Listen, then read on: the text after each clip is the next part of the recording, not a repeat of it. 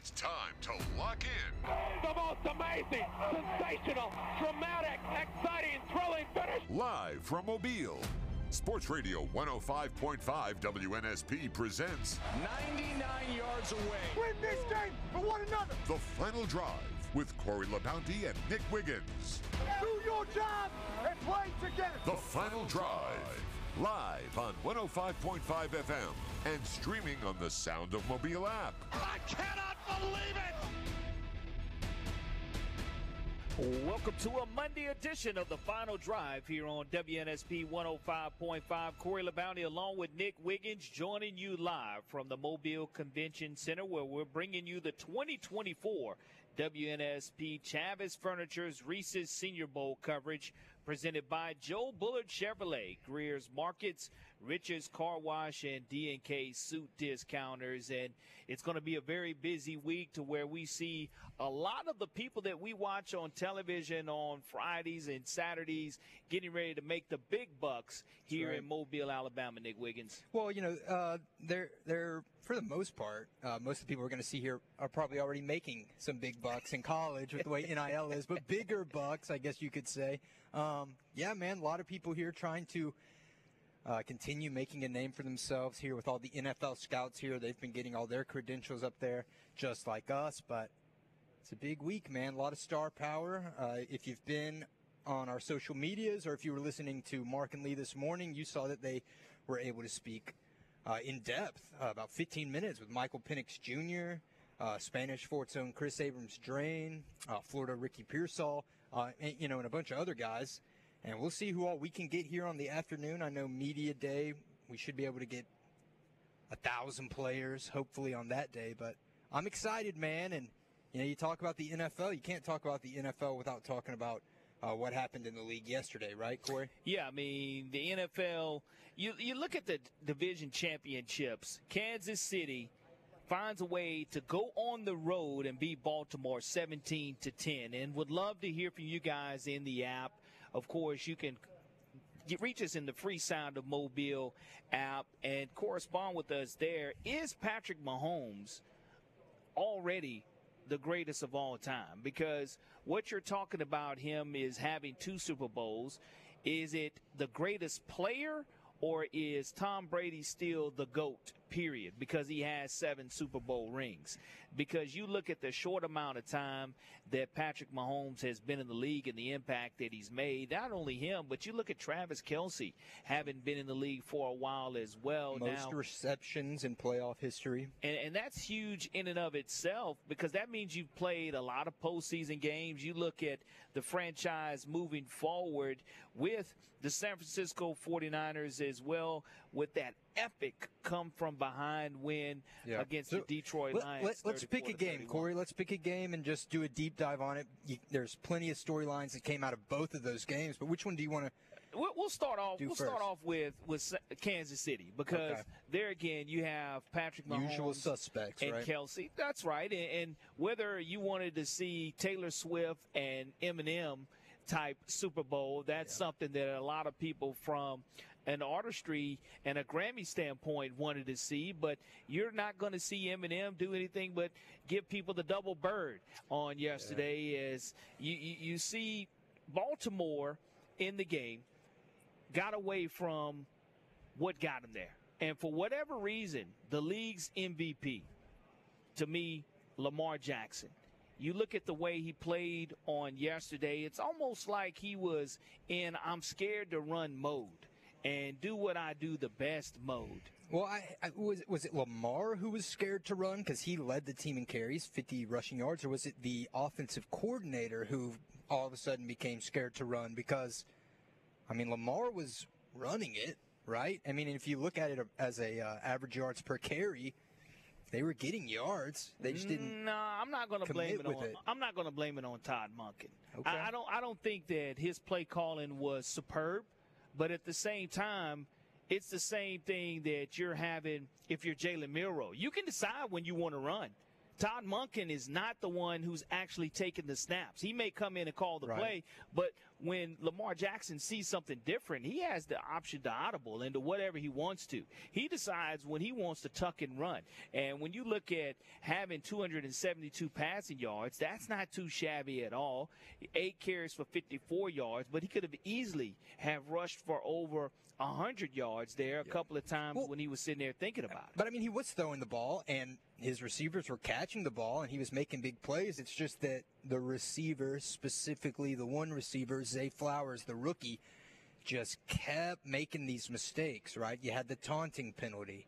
Then you had the diving for the touchdown where L'Jarius Sneed punched it out right as you're stretching over. And we saw this last week with the Chiefs, right? They were the ones who were on the bad end of that, and it ended up being the touchback, and now you flip it, and they're able to capitalize on it. But the Ravens could have won this game, man. It should have been like a field goal game there with the majority of the fourth quarter left, but they just kept getting some bad breaks, and like he's a rookie wide receiver, so you're going to hope that he learns from it, obviously, but for Lamar Jackson, man, the narrative has just always been you can't ever win in the playoffs. You're not a real quarterback. Your regular season, and nothing has changed. Unfortunately for Lamar, because I like Lamar, and I think people give him a bad rap, but I saw somebody called him the NFL's Joel Embiid. And honestly, I don't think that's far off, because Embiid is awesome. James Harden? Yeah. Maybe like a Rockets James Harden. But again, I think that you look at the penalties that happen at inopportune times, and Zay Flowers being a rookie, he's going to take a lot of the heat, and deservedly so, but he's going to grow from that. And I think that that's one of the things that I see someone that says, stop fishing, Brady is the GOAT. Well, I do think that from a player standpoint, Patrick Mahomes is a much more electric player than what Tom Brady is and was. Correct. And when you look at the amount of Super Bowls that Tom Brady has won, 7, that's a number that's real hard to catch. And you have to put this one right here in your trophy case in order to secure your 3rd. But at the same time, from a player standpoint, I still think that Mahomes is a better player at the quarterback position than Tom Brady. Yeah, and see, this is where you get into those nitty-gritty, no one will ever win this argument, right? Because you could say, man, Lamar Jackson does things that no other quarterback has ever done before, which is true, but if you said Lamar Jackson was one of the best quarterbacks ever, people would think that you're crazy, and rightfully so. I totally get it. I think it is a little early to push him over Brady. I got him at 2, right? We went through the whole list thing last week, but, you know, you talk about how Brady's not as electric and stuff like that. You know, when people talk about Kyrie Irving, no one says that. I feel like we're using all type of NBA analogies here at our Senior Bowl show, but when people talk about Kyrie Irving, no media member, no fan ever says Kyrie one of the best players ever. But you ask any NBA player who's one of the most skilled players of all time, they'll always say Kyrie Irving. Kyrie Irving is a player's player. And maybe Patrick Mahomes is that for the NFL. I don't know, but, I mean, we all agree that Patrick Mahomes is the best. But let me ask you this, Corey, going back to the game. Who is this loss on? Is it on just the greatness of the Chiefs? It didn't matter who they played. The Chiefs were going to find a way. Is it on Zay Flowers and those penalties and the mistakes, the fumble? No, it's not on Zay Flowers. Is it on Lamar for throwing it into triple coverage and throwing that pick there, crucial at the end of the game? Who, if you had to, is it on the coordinator, the coaching? If you had to, the players play the game at the end of the day. The players play the game, and they're going to be the ones who make the play. And you also have to look at the fact that Baltimore really beat up themselves. Same thing with the Detroit Lions. You're looking at 8 penalties for 95 yards. 8 penalties for 95 yards that were at critical junctures in this AFC Divisional Championship game. And you can't have those type of penalties in critical situations. And we all saw the fumble. It was a tremendous effort by L'Jarius Sneed punching that ball out. Yep. And then for them to be able to go ahead and recover it, that's what they say, that's them the breaks, right? Them's the breaks. Right. But at the same time, you look at Baltimore's inability to run the football the way that Why? they've been able to. Why didn't they? You see, it's not like they kept running it and they couldn't get yards. It's not like Gus Edwards had 14 carries for 20 yards. Only 16 total carries. Why? Why do you think that? Is it because they were down? They weren't down by a lot, but No, they were it doesn't down have all anything to game. do- You I feel think like that you're they down, felt- maybe you throw it more. But They felt that they had something in the passing game that was going to work. They felt that there was a deficiency there in Kansas City's secondary.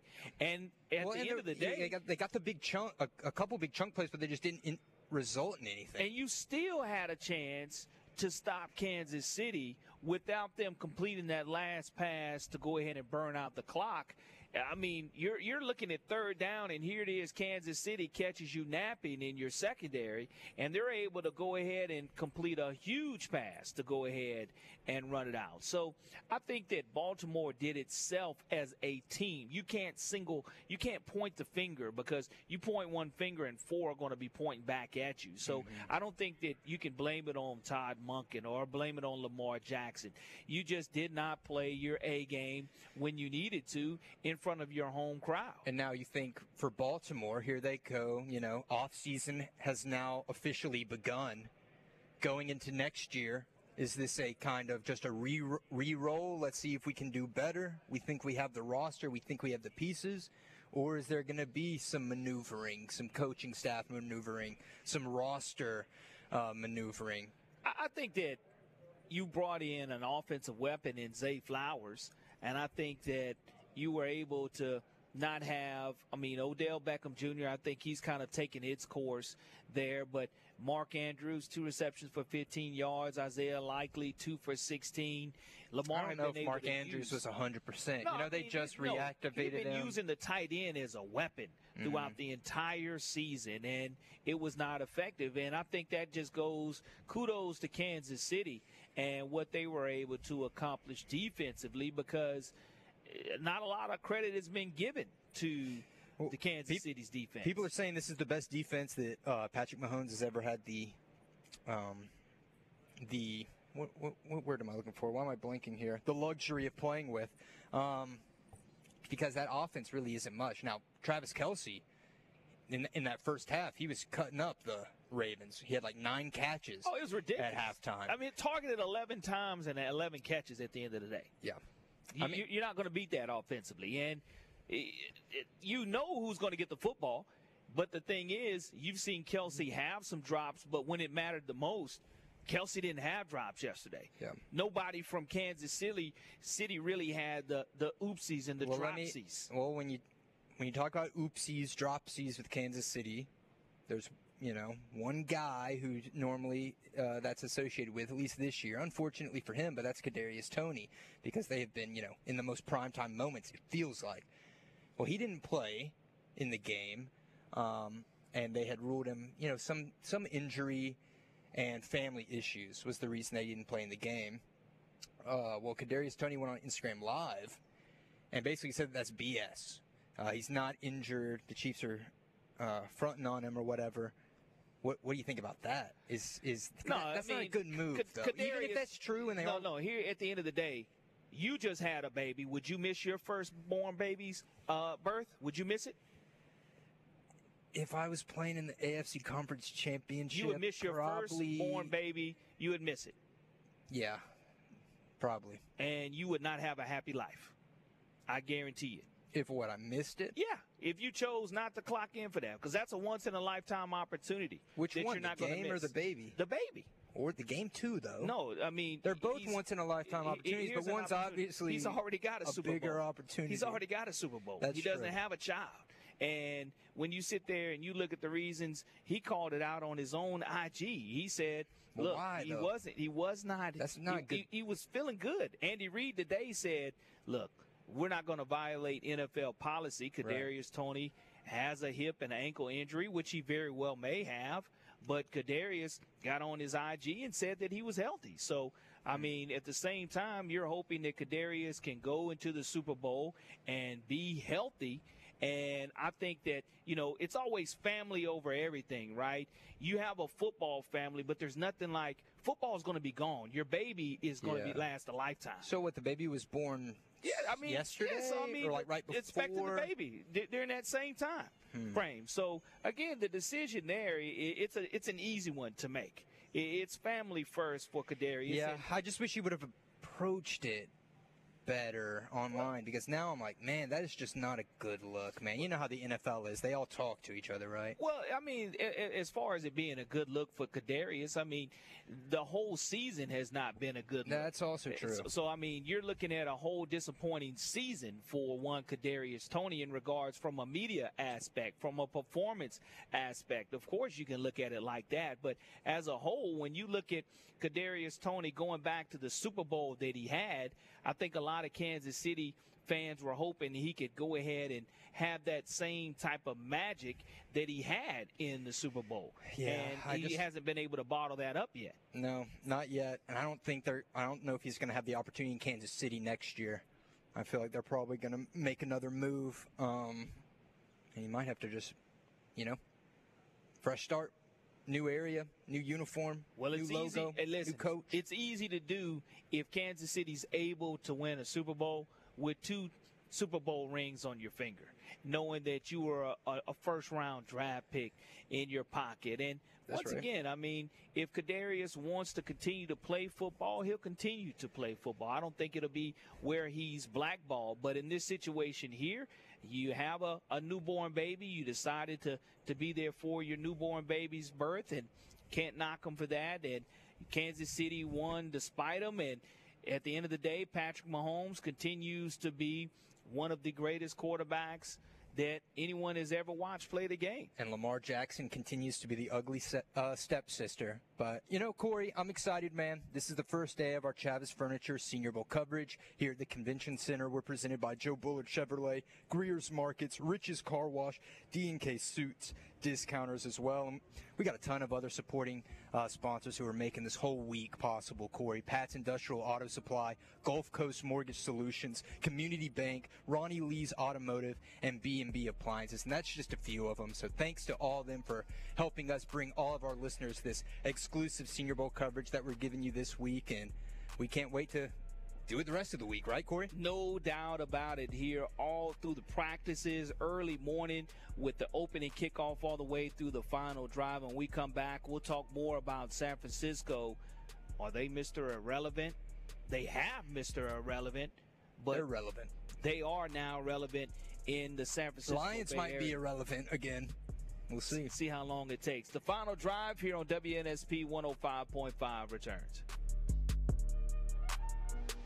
Hi, this is Philip Rivers, football coach at St. Michael Catholic. You're listening to WNSP Sports Radio.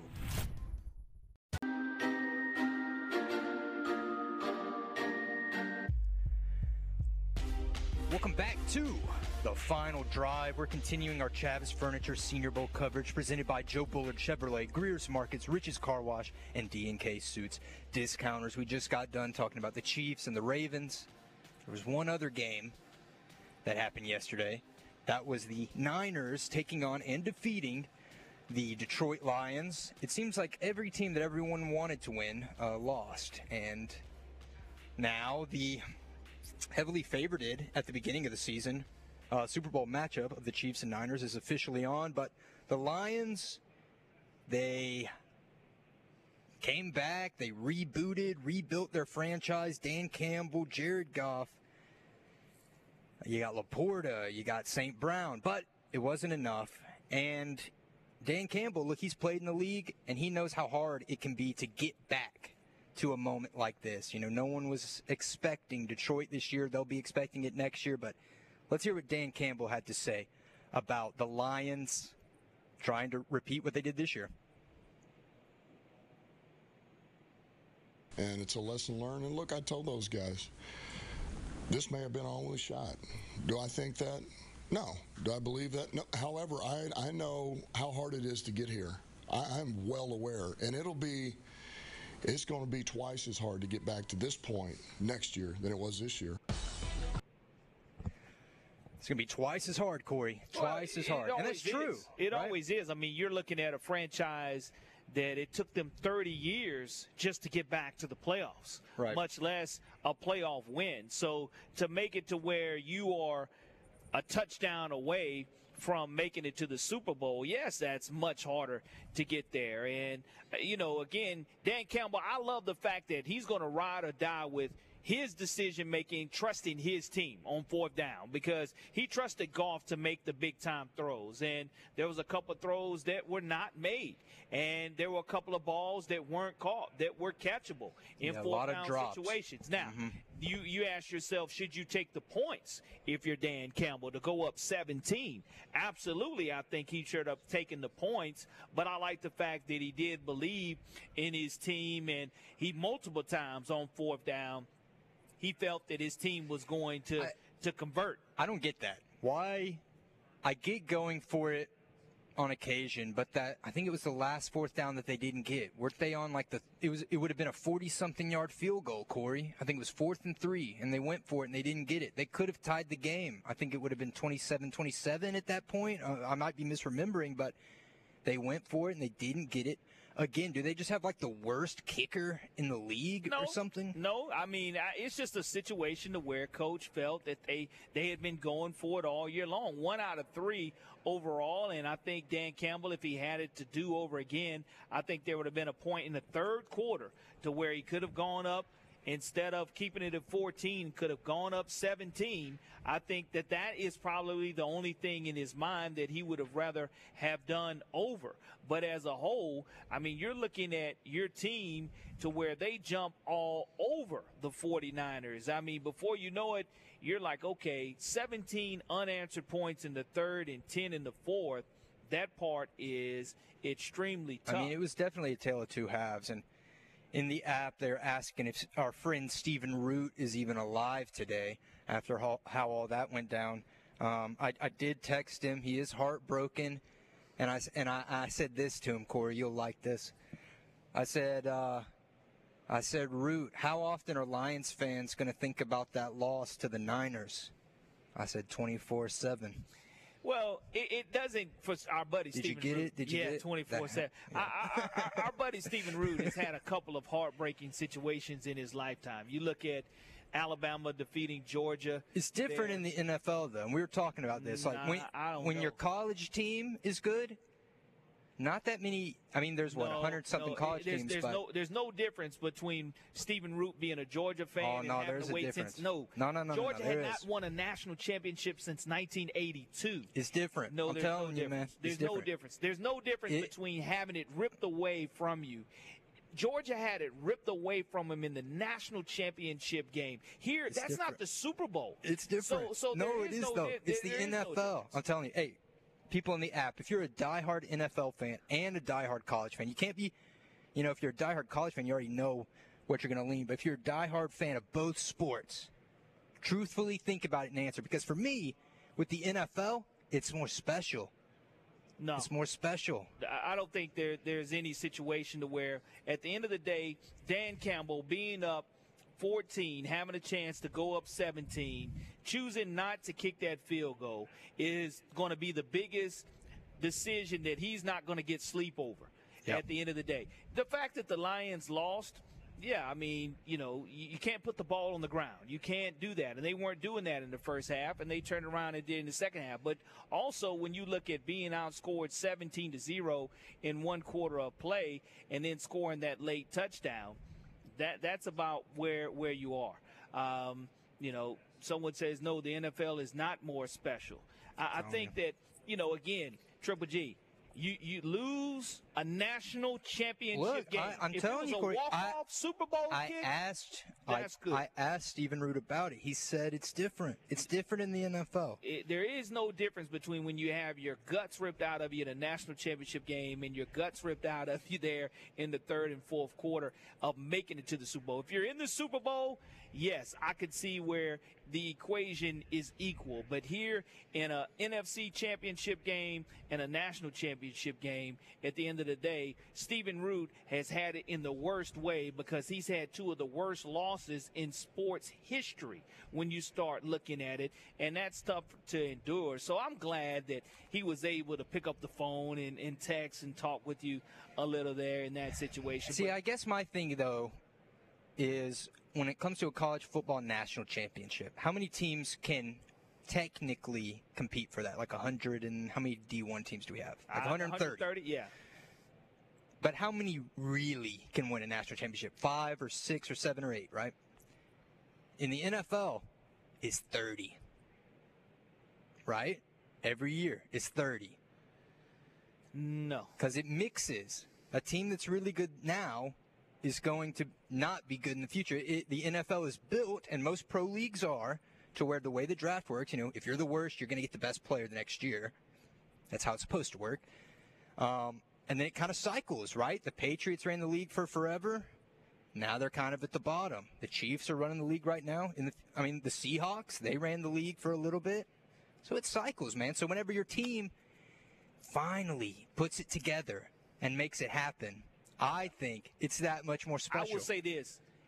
But this is coming from a perspective, I don't have a favorite college team. You're Dan Campbell, and you have a chance to put your team up 17. Moving forward, I guarantee he's going to tell himself, take the points. Take the points, take the points, take the points. Because if Campbell kicks one of those field goals, the game's different. It's a whole different game. But, Mr. Irrelevant, Brock Purdy, became very relevant, and he has put himself in the upper echelons along with the San Francisco 49ers. They have the most franchise wins in the NFL playoffs? The Niners? Correct. I believe that. Going back to Montana and everybody. But prior to that, and New England's right there at 36, and Pittsburgh's at 36 as well. But now that you do have a 49ers. What's crazy about New England is that was basically all built in the past 2 decades. Correct. But, if you're looking now at the 49ers Chiefs, at the end of the day, yes, it is going to be a rematch of what we were able to see a few years ago. And we'll see here. George Kittle talked about it, and we'll play that clip a little later on the other side of the break. But when we come back from our break here, we definitely want to thank all our presenting sponsors. Yeah, for sure. The Barnes McDonald's of the Barnes family, Dixie Supply, Mobile Mitsubishi, AIDS Alabama, Insurance Office of America, LNS Air, the Orthopedic Group, Ward International, Hal Hayes with Ultra Wash of Mobile, and the AFS Foundation are helping us bring you guys our Chavis Furniture Senior Bowl coverage. And when we come back, we'll keep doing it. This is The Final Drive. This is Jason Caffey. Thank you for listening to WNSP 105.5 FM.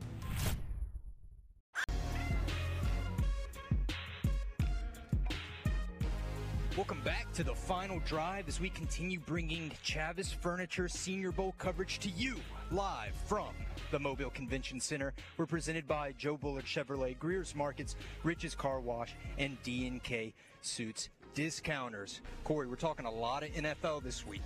Absolutely, and there's been a lot of news coming out of Nashville, Tennessee, with the Tennessee Titans naming their new head coach, Brian Callahan, and a lot of people were kind of shocked when you looked at Coach Vrabel, thinking he may get one more year to right that wrong, and we'll bring in someone who is having the 411 on the Tennessee Titans right now. Jim Wyatt writes for the TennesseeTitans.com. Jim, good afternoon and welcome to The Final Drive.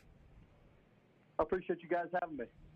Absolutely. We have you because there's been a lot of changes and transitions going on in Tennessee. Everybody knew about Derrick Henry probably singing his swan song as a Tennessee Titan, but bringing in Brian Callahan, talk about that hire and the excitement that the franchise is going to be getting out of Brian.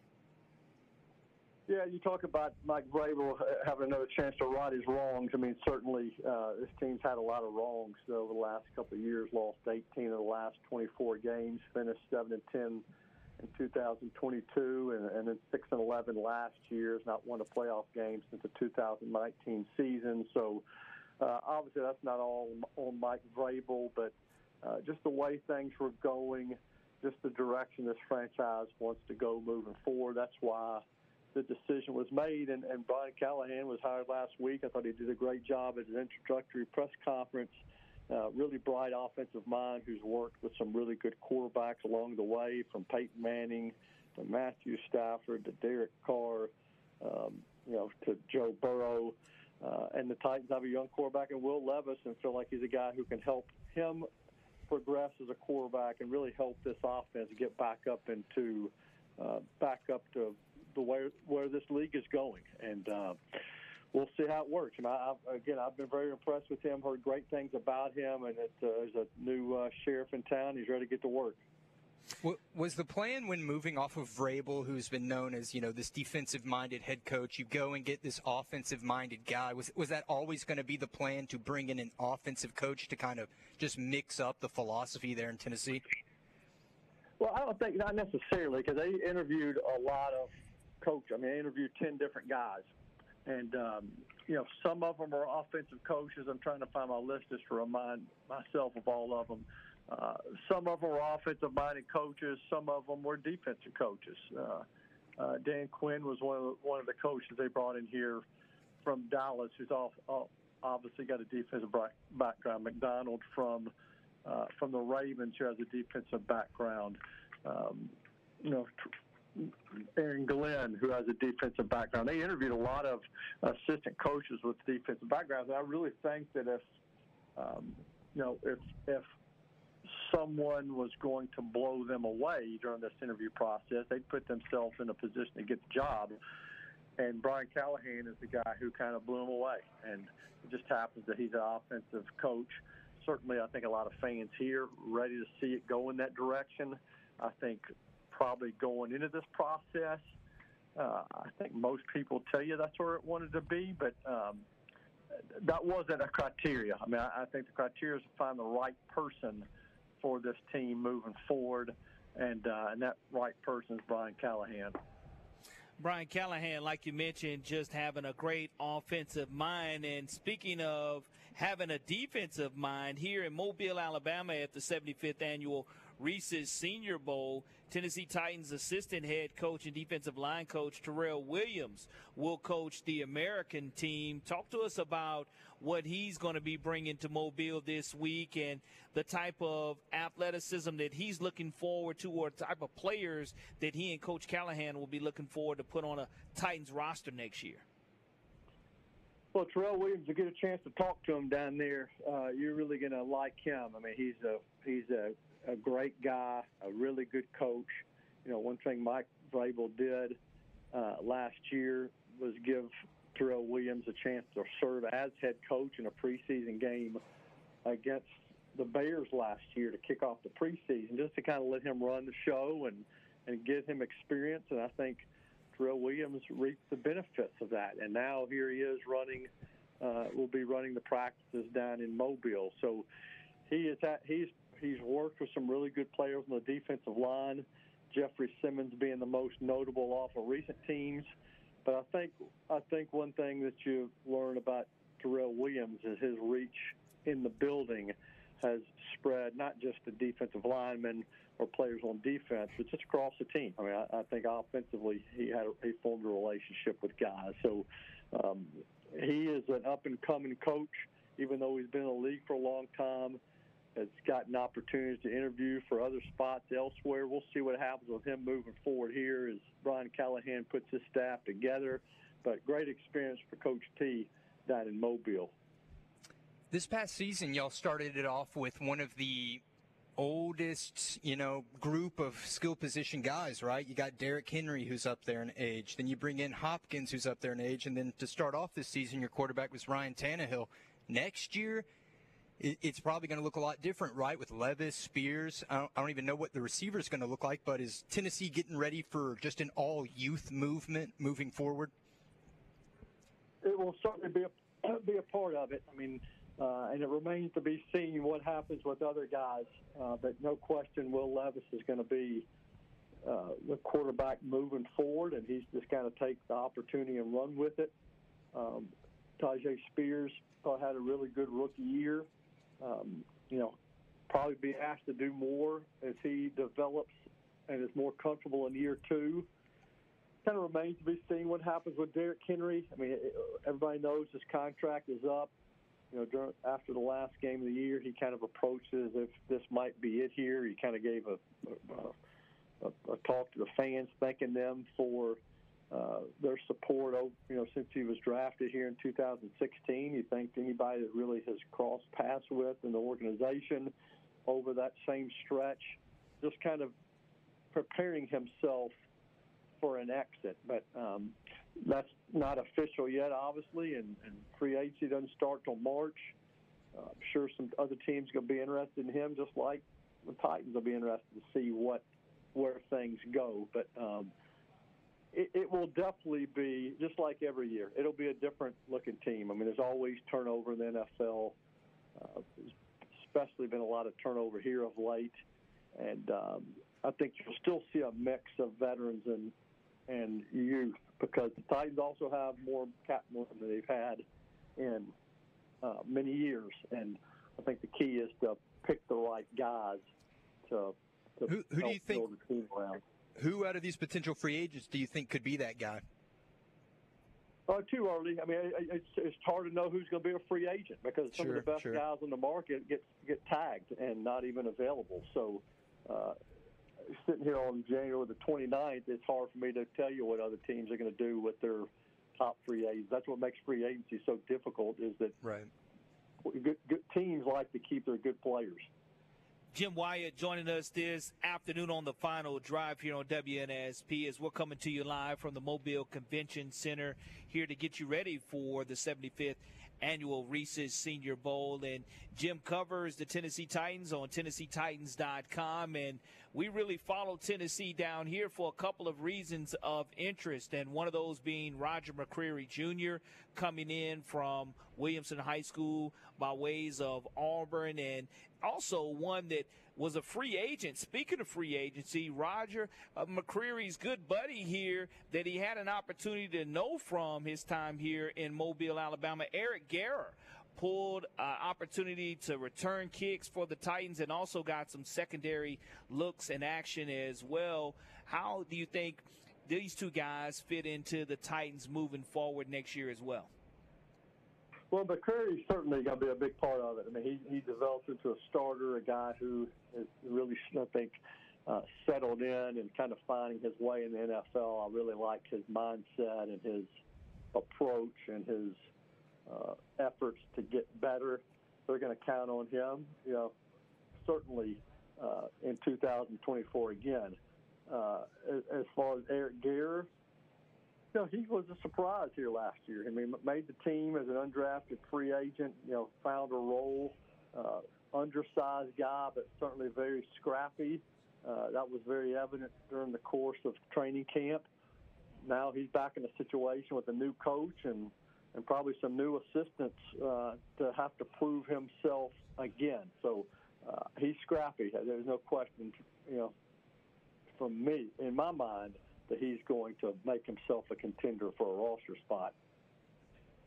Jim, can't thank you enough. And for all our Tennessee Titans fans who are down here in the Mobile area and all our listeners, how can they tune in to all your Tennessee Titans coverage? Well, you can find me on Twitter at JWyattSports. That's also my Instagram feed. Got to pump out as much information on there as possible. I write for TennesseeTitans.com, so you can find my work there. The team's Twitter account is @Titans. A lot of good content there from our fine photographers to our videographers to really just our whole content team that puts out a lot of information about the Titans during a time of transition. Should be a busy off season as we get geared up for 2024, and after one more NFL game this year, everybody else is going to be kind of starting over, getting ready for next year. So I think everybody's about ready to turn the page and get going toward next year. Absolutely. Well, it's going to start right here in Mobile, Alabama, as the draft always does start here. And Jim, can't thank you enough for taking time out of your schedule to join us to talk about the Tennessee Titans today. Okay, y'all have a big week. Appreciate it. Appreciate it. Jim Wyatt covering the TennesseeTitans.com, and we're also brought to you by many fine people here this week. That's right, man. Look, our Chavis Furniture Senior Bowl coverage is presented by Joe Bullard Chevrolet, Greer's Markets, Rich's Car Wash, and D&K Suit Discounters, and we're supported by Pat's Industrial Auto Supply, Gulf Coast Mortgage Solutions, and Community Bank. And we'll be right back. This is Richie Riley, the head men's basketball coach at South Alabama. There's nothing better than listening to WNSP Sports Radio, 105.5 FM.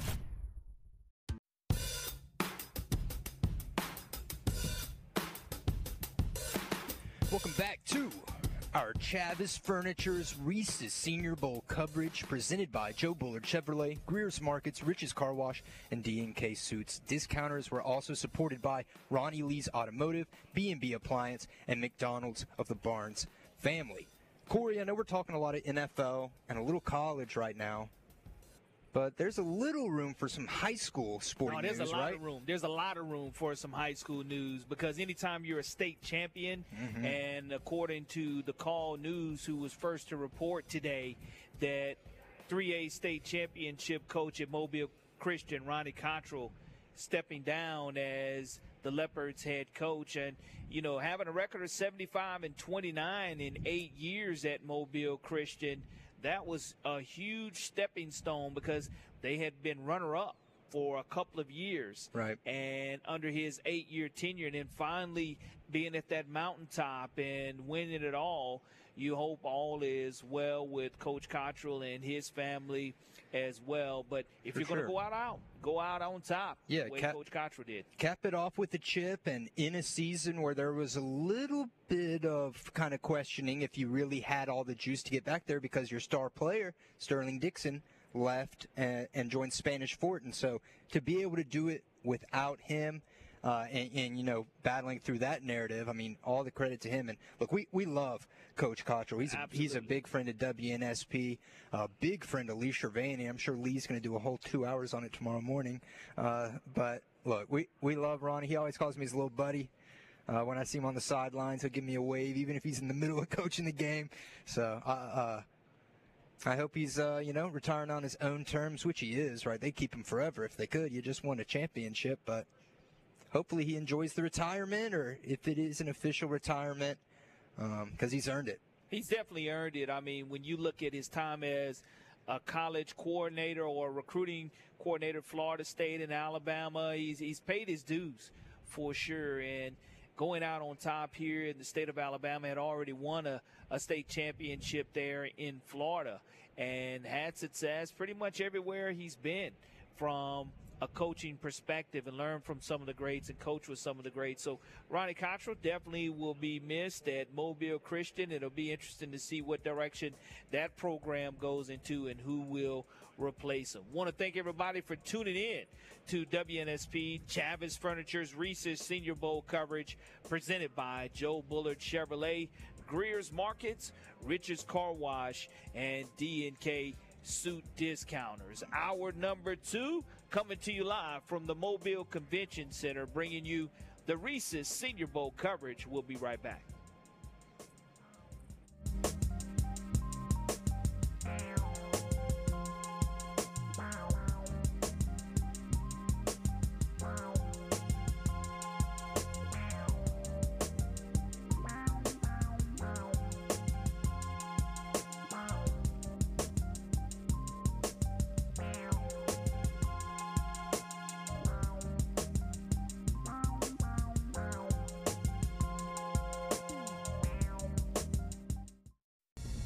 The Sound of Mobile presents For the win! The Final Drive. No, they didn't. Oh, my gracious. Yep. How about that? With Corey LaBounty and Nick Wiggins. For the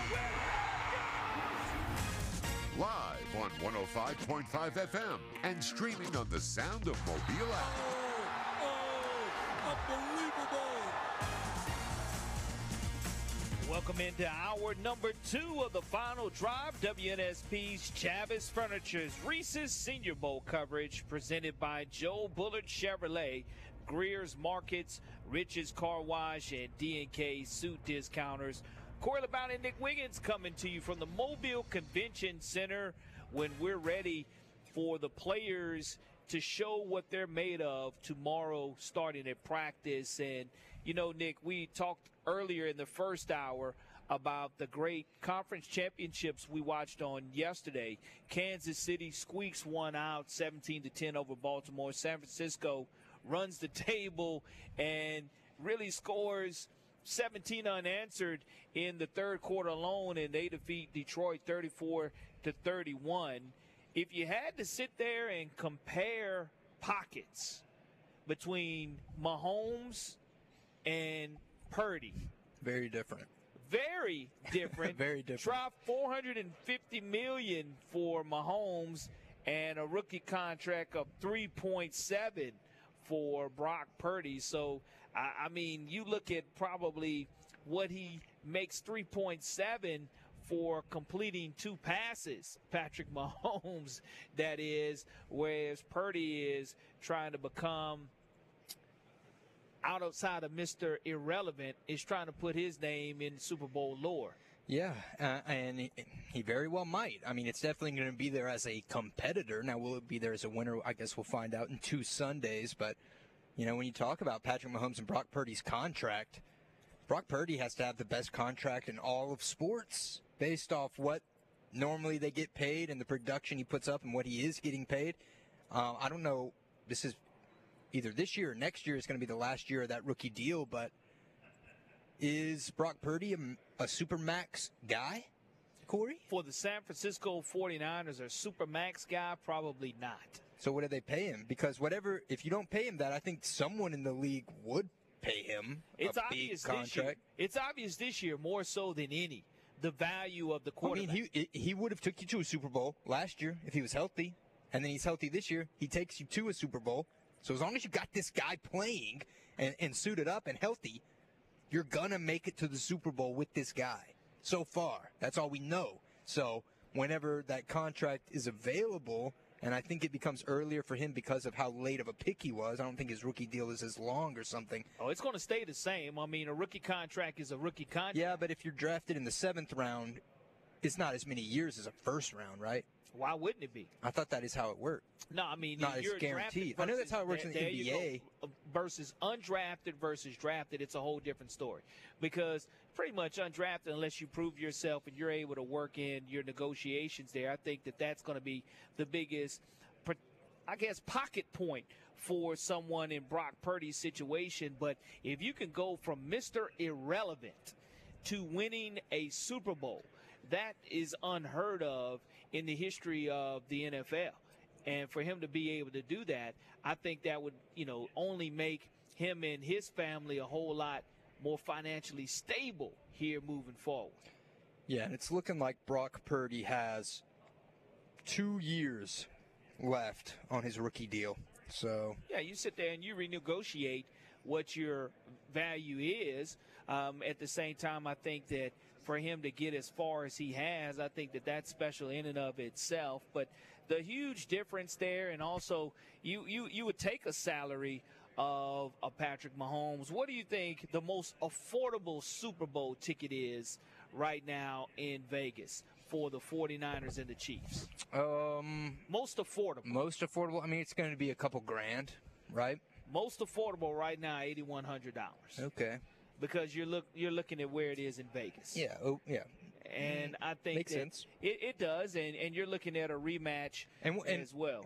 How do you think this rematch is going to turn out? Right now, the San Francisco 49ers are a 1.5-point favorite, so it's basically a pick-em. It's basically 50-50. Patrick Mahomes and the Chiefs, their defense, we've seen how the Niners have played all year. But logic would make you think that you should pick the 49ers, right? The defense is just as good, maybe even better than the Chiefs. I think they're both right there neck and neck. But when it comes to the offense, the Niners have the running back edge, the wide receiver edge by a long shot. Their tight ends are right there neck and neck. But the Chiefs have Patrick Mahomes, man, and he can make magic happen. But Brock Purdy makes magic happen too, right? He threw that ball down to Ayuk, and it looked like the Angels, or the outfield's Angels, kind of guided that into his hands. So Brock Purdy, he has a little bit of that Mahomes magic in him. Well, one of the things that Purdy has been able to do is he gets you the rushing yards that you wouldn't think. Oh yeah, that he's fast. Yeah, I mean, that's what is amazing to me. The fact that when you look at his overall box score numbers, you're like, okay, you know Christian McCaffrey should have some nice rushing yards. But without the sacks, I mean, Purdy rushes 5 times for 48 yards, but he's able to convert that 3rd and 4 when he needs to. He reminds me of like when Stetson Bennett was in Georgia. And you don't think that he's like this running quarterback, but then once he, starts making a play with his feet, all of a sudden you're like, oh man, this guy's actually hella elusive. And, all of a sudden, oh wow, did he just get a 24-yard rushing touchdown? Brock Purdy's got a little bit of that in him, but Patrick Mahomes has that too. All of a sudden, you see Patrick Mahomes just take off. It's Mahomes' magic. We know what the best quarterback's got to be able to do it a little bit, right? Even Josh Allen, right? He can do it. We know Lamar can do it. I think in today's modern NFL, you can't have like concrete in your feet anymore. You can't be a Peyton Manning or a Brady type anymore. Even when Rodgers was at his peak, he moved around a good bit.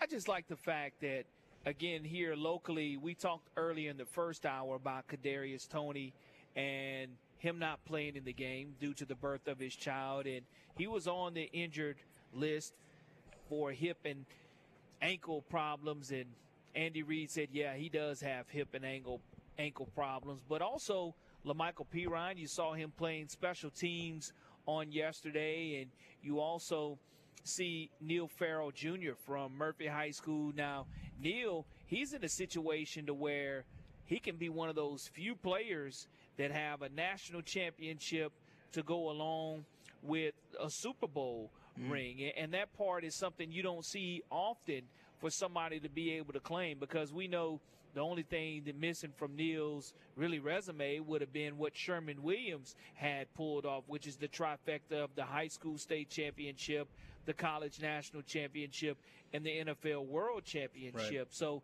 Neil Farrell still on the Chiefs roster. He did see some action there. And we talked to Jason Aponte on Friday for Niners Nation about former South Alabama Jaguar Darrell Luter Jr. and the difference that he can make. And he, again, comes in and makes special teams tackles there against Green Bay. And if you're able to get onto an NFL field, whether it's through special teams, like I just mentioned, seeing LaMichael on special teams for the Chiefs, that's what's huge and big time. And those are our local guys. And speaking of locally, you hated to see the fact that T. Martin, Michael Pierce,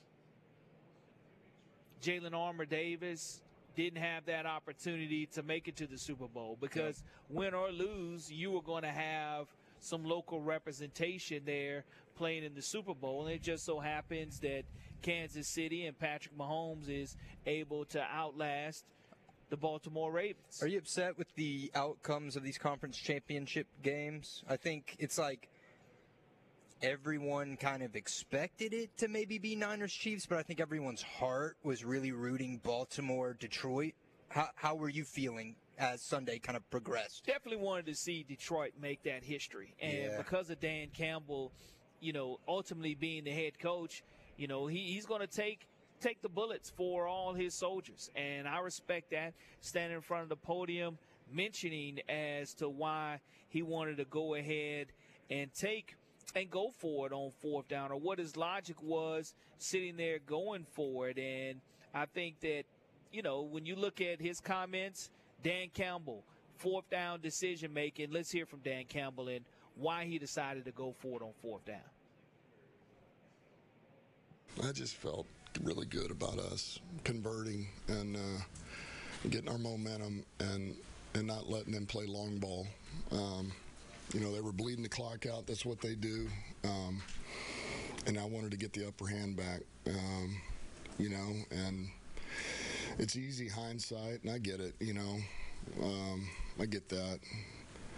But I don't regret those decisions, and that's hard. It's hard because, we didn't come through. It wasn't able to work out, but I don't. And I understand the scrutiny I'll get. That's part of the gig, man. But, we just didn't work out.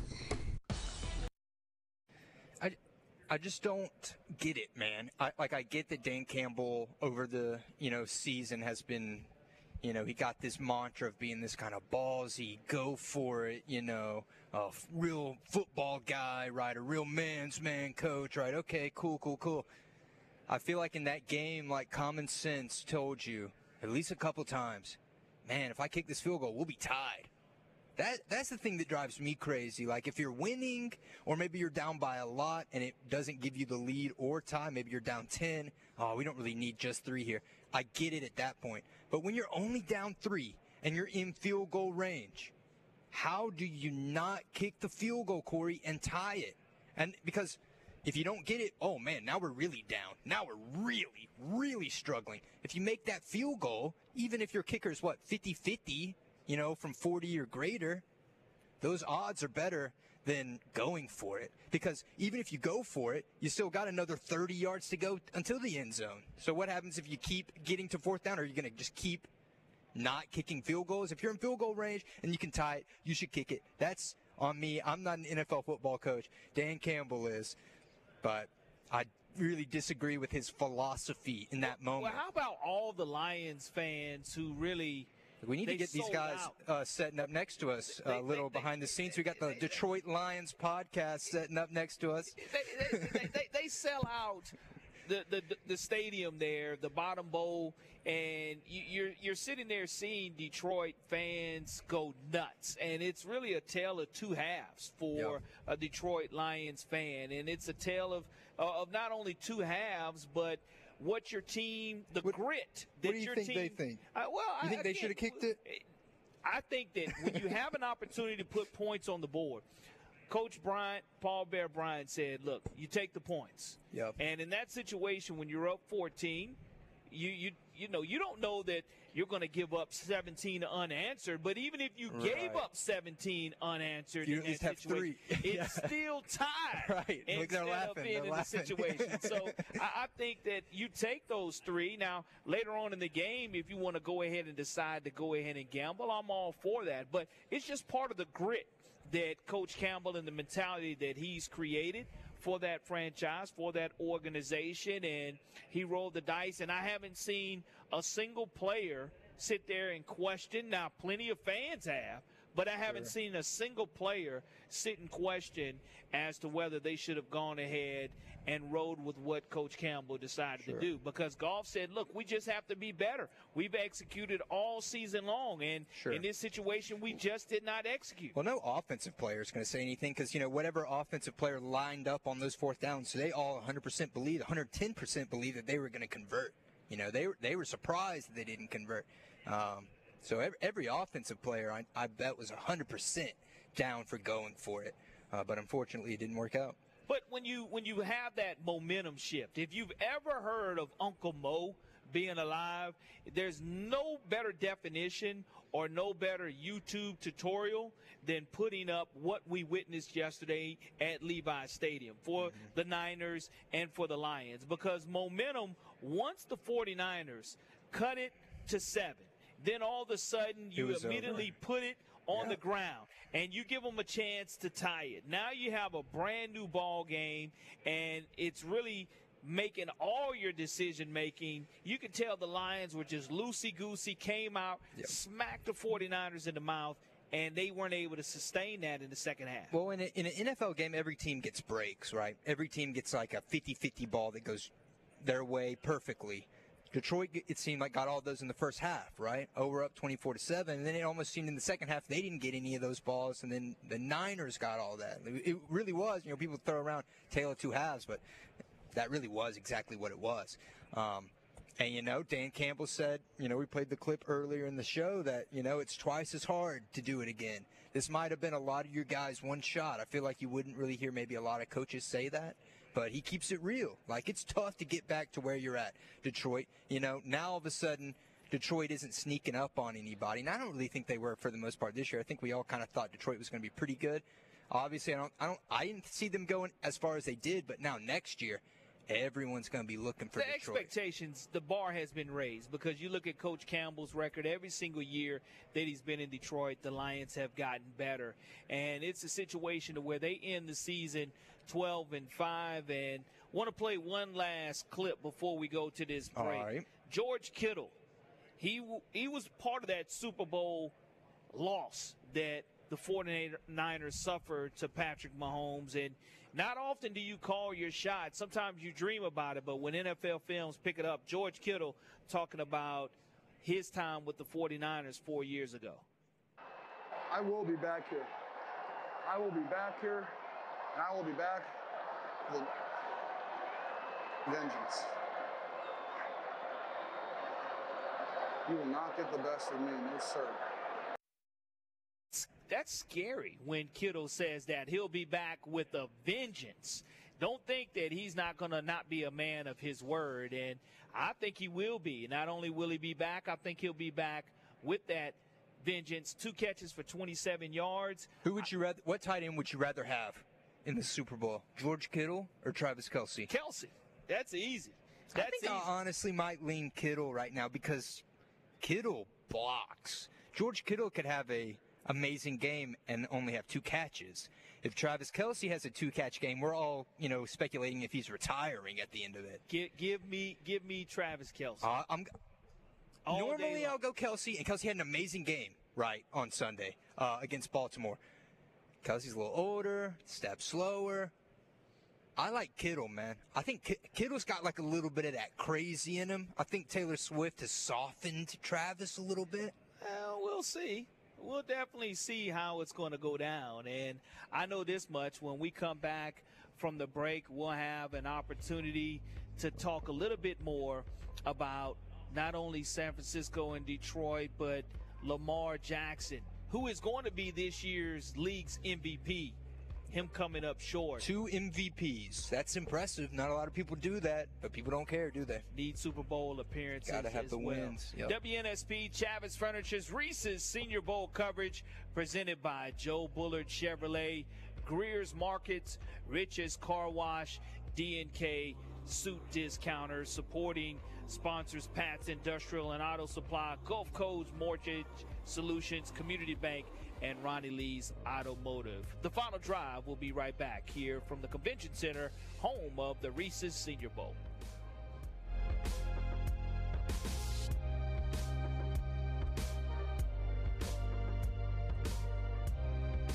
Hey, this is former Mobile TV sportscaster Eric Clemens, and when I'm in town, I listen to 105.5 FM Sports Radio, WNSP. Welcome back to The Final Drive as we continue our Chavez Furniture Senior Bowl coverage presented by Joe Bullard Chevrolet, Greer's Markets, Rich's Car Wash, and D&K Suits Discounters. Look, we just got done talking about the Detroit Lions. We got the Detroit Lions podcast guys right next to us. They were rolling their eyes. They were laughing. They were whispering to each other. We said, okay, what the hell are y'all talking about? Just come over here and say it to my face. So we got 2 guys here. Go ahead and introduce yourselves to our listeners and tell us what offended you or what did we get wrong about our dissection of that game. Yeah, we had some fun with this. This is Jeff Risden. I was with y'all. I'm with y'all. I believe it was Friday. Yep. So it's good to be with you in person today. Absolutely. I wish we were talking about a win, but it is what it is. I'm Chris from Detroit Lions Podcast. I've been on with you guys before, too. It's throughout the last couple of years. We have a lot of fun. We always love to sit next to WNSP at the Senior Bowl. It's a tradition now. But, yeah, the thing that – it's the question, should he have gone for it? Should he took the point? Should he have gone for it? And any other team, I agree. I'm like 100%. It's take the points all day. But this Detroit Lions team, this Dan Campbell team, is a team that this year, on 4th and 3 or less in the opponent's territory, 86% of the time when they've gone for it, they've gotten it. The analytics for this team and this group says go for it every single time. So they did the right thing for this team, and it didn't work out. And it's too bad. So let me ask you this. Knowing those numbers, 83% of the time, this works. When it's 27-24 and you're going for it and you don't get it, are you like, man, we tried. It should have worked. But are you like, what are we doing? We should have just kicked the field goal. I don't care about the analytics anymore. So, yeah, in hindsight, those points would have made all the difference. Would have made a real momentum change. But that's all you have is hindsight. In foresight, you have 86% looking at you in the face. I trust my guys. And that's part of what this team is built on that 4th down. We know our kicker isn't that great, especially at range. He's 50% at best. Outside, not so good. And Dan Campbell has trusted his guys all year, and that's the culture of this team. You know, I keep saying this quote when I talk about him. Peter Drucker said, "Culture eats strategy for breakfast," and that's what this team is built on. And that's, look, I look at this team next to the Philadelphia Eagles, and man-to-man, they don't have the same level of talent as the Eagles. They don't have the same level of talent as the 49ers. But the culture they built and the way they play and the heart, that's where the difference has been for this team. And I love how they walk away with this game angry. Sad at first. I've seen it today. Penei Sewell, he had anger in his voice. He had hatred in his veins. And next year, I would not want to be the first team playing the Lions next season. Well, you know, and Dan Campbell said it's going to be twice as hard potentially getting back. But look, you talk about talent and culture. You know, talent does fade and culture doesn't, right? Look at the Miami Heat. Their culture's been going for 20 years now. You bring anyone in there and they're going to find success. But let me ask you this. With the Detroit Lions and, you know, how this season went, better than anyone could expect it, but you lose in heartbreaking fashion. Are you still feeling good about your team? You're feeling like a success, or are you still really in mourning? Oh yeah, today's a little bit of a mournful situation, but overall, like, this has been fantastic. Yeah. And the core of the team is going to stay together. They've got enough money to go out and retain whoever they need, whether it's Amon-Ra St. Brown or Penei Sewell, who need contract extensions at some point. Jared Goff's going to need more money at some point. They have the financial wherewithal to be able to do that.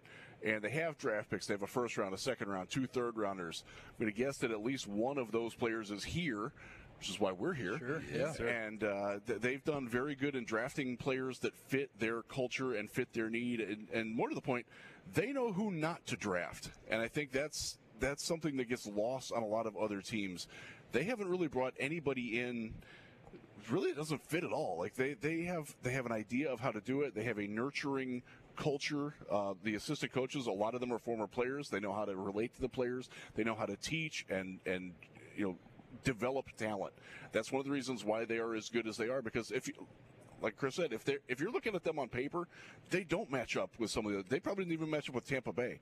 But the way that they have, you know, the dedication to self-improvement and to building things together, it makes them greater than the sum of their parts, and that's exactly what you want. Jeff, I know I talked to you on Friday about the Bama fraternity there on the roster, but the still caption picture that I retweeted on my Twitter feed and on WNSP's Twitter feed was the Bama Sci-Fi, Cam Latu from San Francisco 49ers, a rookie tight end who has been injured this year, along with Brian Branch for the Detroit Lions. I think he should have been up for Defensive Rookie of the Year. Me too. He consoled him there. You can see him on the bench consoling him after the game, and that just goes to show the brotherhood. It goes beyond football. Someone has to win, someone has to lose. But we talked about it on Friday, the way that Branch and his agent as well, he absolutely got jobbed in regards to being a rookie potential. And, I mean, you're talking about this too, money, when it boils down to what you're cheating him out of and the potential. But he definitely came in, and the Bama Sci-Fi fraternity showed up and showed out early for the Lions. I think one of the things, this is like a perfect part of that story about the Dan Campbell team and that mindset. He was disrespected. I mean, if you look across this team, so many of these players have been in one way or another, have a chip on their shoulder, been disrespected, drafted. You know, you look at Amon-Ra St. Brown. He has a list memorized of everybody that was drafted before him in the draft at wide receiver, and he knows and he watches their stats every day. He takes extra hits off the jugs machine, because when he was little, the best guy out there took so many, he's going to do one more. It's that same mentality, that grit, and it's what you got with Branch. Branch is out there, and I love Branch. He's got the right. He's such a gentleman, such a good character person, but good character people could be angry too, and he plays that way, and I love the way he is out in that field. Well, look, when we come back, we're going to talk to our friends from Bishop State Community College. We are here with our Chavis Furniture's Reese's Senior Bowl coverage here live from the Convention Center. And look, we just want to thank our supporting sponsors, B&B Appliances, McDonald's of the Barnes family, Dixie Supply, Mobile Mitsubishi, and AIDS Alabama. We'll probably holler at these Lions guys throughout the week. Absolutely. They're right here. They're our next-door neighbors. But we're going to continue the final drive here when we come right back here on WNSP 105.5.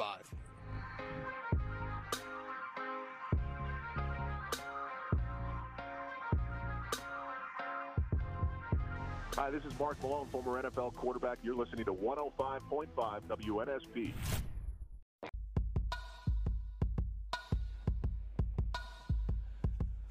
back. WNSP's Chavis Furniture's Reese's Senior Bowl coverage presented by Joe Bullard Chevrolet, Greer's Markets, Rich's Car Wash, D&K Suit Discounters, coming to you live from the Mobile Convention Center.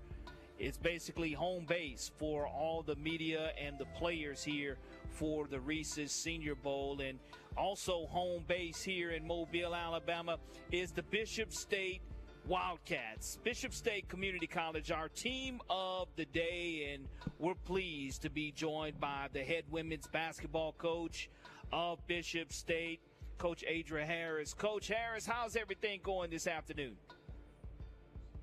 Everything's going great. Happy to be here. Thanks for having me. It's game day, so game days are always great. Absolutely, Coach. Give us an overall look on your season so far. I know you mentioned tonight you guys have a huge one against Wallace of Hansfield at 5:30 at Bishop State, and there's no boom. So if you're on that Mardi Gras route, you can go ahead and stop by Bishop State and catch some great basketball. But give us an overview of your season so far. Well, we've been doing pretty well. We are early on in the season. I really made us a tough schedule, so we played a lot of top 10, top 25 teams and fell to them only lost to Indian River twice. We only lost to them by 5 once and by 7. We played Gulf Coast. We lost to Pensacola. So the losses that we have are to teams that are out of state and really high-quality teams, and we were right there. So I believe in really putting my teams in the fire early to be able to prepare them for conference, and it's really paid off for us. So we're doing pretty well. Also, Coach Harris joining us here on the Final Drive, Bishop State women's head basketball coach. You guys have gotten some recent offers so far from some student athletes that you have. I know that you're an Alabama State grad, but there's Alabama State women's basketball team came down here and played A&M, and there was a young lady who was on State's roster from Bishop State. That tradition continues. The offers continue under your great coaching, and you're only going to be as great as the players that you put out on the floor, and you have some young ladies who are receiving some big-time offers. Yeah, we're really blessed in that area, and these ladies have come in and put in the work, but when I took this job at Bishop, that was my vision, to be able to help kids get to the next level because of the portal and all of those things. And it just really speaking about how all that is going in the sports world, the JUCO was the first portal. So, I knew some girls that were going to slip through the cracks as far as being freshmen because, major Division I's aren't bringing in freshmen like that. So really came in and kind of created a plan for these girls to get to the next level. And when they come in and put up the numbers, they're really being able to get some great looks. So we have, Jamerica, she's averaging a double-double for us, but she's been recruited pretty much basically by everybody really across the country right now. She just picked up a South Alabama offer. I just got off the phone with UAB about her. She has A&M. She has Alabama State. She also has Troy and Grambling State University. My 2 guards that are leading us, Amari and Unique, also have Alabama State offers, and Unique also has Shorter. So it's really about the work that they've come to put in, but definitely, Bishop State is a place to be if you're trying to get to the next level. Without question, Coach Adria Harris joining us this afternoon on the Final Drive. Bishop State Community College is our WNSP team of the day. And you mentioned today being game day. In about an hour here, you'll be tipping off against Wallace of Hansfield. Tell us about your opponent this evening and why everybody should want to come and be a part of the Wildcat Nation tonight. Well, the Wildcat Nation is definitely a place to be. We're playing some exciting basketball. Our men's team is ranked number 1 right now. They're undefeated. And we are ranked, if I'm not mistaken, number 3. And we both play the number 2 teams tonight. Wallace State is ranked number 2. So this will be a big game for both of us. So we definitely want to get the win. It's just a place that is growing in the basketball community, and we're really excited about all the wonderful things, not just athletics that's going on at Bishop State. We have a great president and President Charles and the things and the things that he's doing for us and really believing in our visions for these programs and everything around the institution. It's really been a great family to be a part of. So we would love for the community to come out and support us on those efforts to just, bring excellence to the community in the city of Mobile.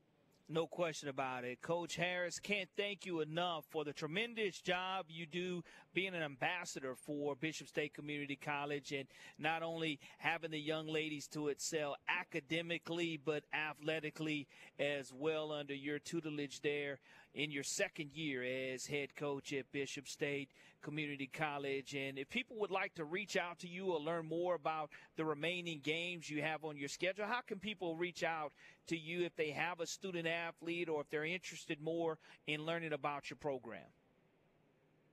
Well, my email is aharris@bishop.edu. You can always reach me there.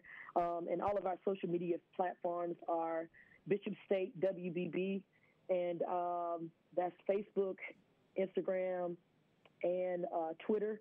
And my personal social media platforms, I can also be reached directly there, is @She's a Coach. So, reach out to us. If you have game film or have a kid that we should be looking at, let us know. Me being on the recruiting trail is one of my favorite things to do as a college coach. So we'll come and check them out. And if we feel like they fit our program, they'll probably get an opportunity to be a Lady Wildcat. Coach Harris, can't thank you enough. Best of luck to you tonight against Wallace, and we'll talk to you again very soon. All right, thanks so much. You guys have a great day. Coach Harris, the women's head basketball coach for our WNSP Team of the Day, Bishop State Community College, joining us this afternoon. And we want to thank again our supporting sponsors of our Senior Bowl coverage here at the Convention Center: AIDS Alabama, Mobile Mitsubishi, Dixie Supply, McDonald's, Barnes Family, and B&B Appliance. And when we come back, we'll talk to the one and only John Ricchetti. John Ricchetti will be bringing us our Dan Hart LLC Engineered Products and Services golf update here when we come back from the Final Drive.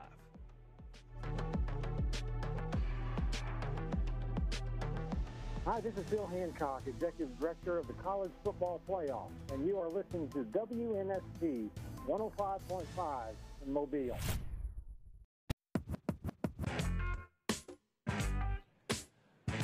Welcome back to the Final Drive here on WNSP 105.5. Corey LeBounty along with Nick Wiggins joining you live from the Mobile Convention Center, where this is the epicenter really of the 75th anniversary of the Reese's Senior Bowl. And before we talk more football, we got to talk to my man John Ricchetti, bringing us the Dan Hart LLC Engineered Products and Services Golf Report.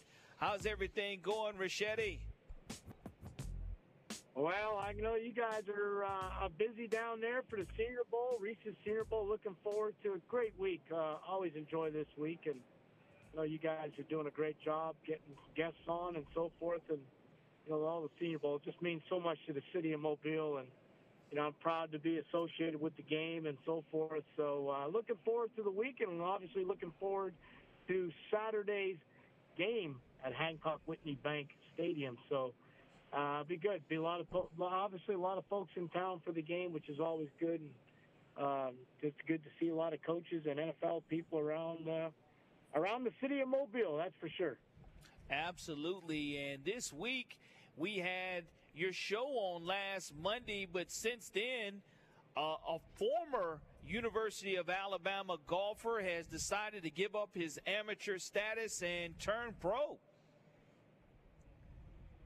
Well, yeah. I mean, no news to me. Talk about Nick Dunlop, the winner of the America Express Championship last week, or I guess 10 days ago now. Yeah, I mean, no surprise. I mean, like I told people, I mean, there's really no upside at all for him to remain at the University of Alabama to finish out the semester, and then really none. And I think he made the right call, the right thing. He's going to be in the field this week at the AT&T, which is an elevated event on the PGA Tour, $20 million purse. So he'll be in the lineup this week, and that'll kick off on Thursday. So obviously we'll have all eyes on that. And Rory McIlroy will be in the field. We got a great field there. But, then you just look at Torrey Pines. the Farmers this weekend, which ended on Saturday. First-time winner, a Frenchman, the first time since, I think, 1903 that a Frenchman's won in the United States, a major event. And Matthew Pavone, 30 to 72nd hole for that victory. And here's a guy that got his card late in the season on the DP World Tour, which is sanctioned by the PGA Tour. And you can, PGA Tour players and DP World Tour, guys can earn status on both tours, and he earned the status on the PGA Tour by his finish last fall, and he gets the W. So congratulations to him. Robbie Shelton finished in tied for 25th. We keep an eye on him, picked up, I think, like $66,000. So he's off to a good start in 2024. The former St. Paul Star and Alabama Crimson Tide that I know a lot of ties here in Mobile, obviously. As I mentioned, he went to school at St. Paul. So looking forward to that. We're going to be on the air tonight at 6 o'clock. Also, some couple of tidbits real quick for you guys. Terrell Hatton reportedly has signed with Live Golf. And another one that is close to signing, for what I heard late this afternoon, is Victor Hovland. Has done a 180 turnaround on his stance in golf, and apparently that he might be close to signing with Live Golf. So the folks at Live Golf continue to get some players. Can't thank you enough, John, for jumping on your Miller Lite's John Richetti's Golf Show coming up immediately following the final drive, and we'll catch up with you at 6 o'clock for sure. All right, guys, have a great time. Look forward to it, and we'll talk some more next week. You guys be safe. Appreciate you, John Ricchetti, joining us. And, Nick, when we come back from this break, Michael Penix Jr. was on the opening kickoff on WNSP this morning, and he said that Coach DeBoer is going to win a national championship at Alabama. We got a couple minutes, Corey. We can hash it out here. Within 3 years. I said wishful thinking, and then you started laughing maniacally like the Joker. I'm like, whoa, what's going on? And you think that that's very accurately stated by Michael Penix Jr. Come on, Corey. And you tell me, let's talk about why he cannot win a national championship within that 3-year window. Why can't he? He's inheriting more than what Coach Saban inherited when he came in. Coach Saban didn't leave him the cupboard bare. You're going to a 12-team college playoff to where when Saban took over, you didn't have even maybe a 4-team playoff. You're looking at 2 teams to where then it expanded 4 teams. So Coach DeBoer has a better shot at winning. No, he has a better shot of getting into the playoffs. Doesn't have a better shot of winning. Yeah, you got to beat way more teams to win it. He's going to get in. It's harder to win. It's harder to win the playoff now, but it's easier to get in. And you talk about what Nick Saban came into. Nick Saban came into a better situation than Kalen DeBoer is walking into right now. What? Nick Saban didn't have to follow behind the greatest coach of all time. Look, he left you all this stuff. They just were in the playoff. Everything's here for you, DeBoer. It's all supposed to work out. No. It would be easier. Know what Nick Saban inherited when he came to Alabama? All right, Corey. If I said, Corey, I need you to cook me dinner tonight. All right? Go find something in my pantry. Yep. You can find something in my pantry. It'd be easy for you to cook dinner if I said, hey, man, I ain't got no pantry. Just go to the grocery store, pick up some ingredients, right? Kalen DeBoer didn't get to do that. He's not going in and completely starting from scratch, right? He has to use everything that Nick Saban has already set out for him. And he's not Nick Saban, right? This is not I just don't think you can just walk in and all of a sudden, this is the GOAT we're talking about, right? If he's such a GOAT, if he's the greatest coach of all time, as I knock over my cup, if he leaves, something's in there. You're drinking wrong. That's why it's knocked if he over. Leaves, you're drinking something. Yeah, you really hit You're that. drinking something. But if he leaves, it's going to be different. Nick Wiggins. This is Kalen DeBoer. This is not the GOAT. of what you're talking to. I'll say this: if Nick Saban leaves and Kalen DeBoer wins a championship in the next 3 years, then I'm not going to say Nick Saban's the greatest coach of all time anymore. Like I've given him the credit. I'm going to say Alabama's. I'm going to take another sip of that. I would say, listen, hang with me here. I would say that Alabama is by far the greatest program in football history. Because wow, look at Bear Bryant. Wow, Nick Saban. Oh wow, Kalen DeBoer. That would mean any competent coach can come to Alabama and win a national championship. Is that the promise you're selling people on, or was it all Nick Saban? Come on, Nick. Come on, Alabama fans, pick one. Is it the script A or was it Nick Saban? It can't be both. Listen to me. What you just said is absolutely ludicrous. The fact that DeBoer has a fully stocked pantry. What Nick Saban inherited, those goods, every 1 out of 10 apples was good to eat. Maybe not every 1 out of 10. So the ingredients were no good. You could go ahead and turn on an oven. If I don't add the flour, the cake's not going to rise. Look, on cooking shows, everyone has the same ingredients. What can that chef do to make it special? And if you are saying that Kalen DeBoer is the same level chef as Nick Saban in chef terms, there's no way. Then he's not the best. How can you be the best of all time? Michael Penix Jr. stated. Corey, it's going to take him 3 years. How can you be the best of all time? And then the very first guy who walks in the building after you, they're saying, "Oh, he's gonna do it. He can do the exact same thing."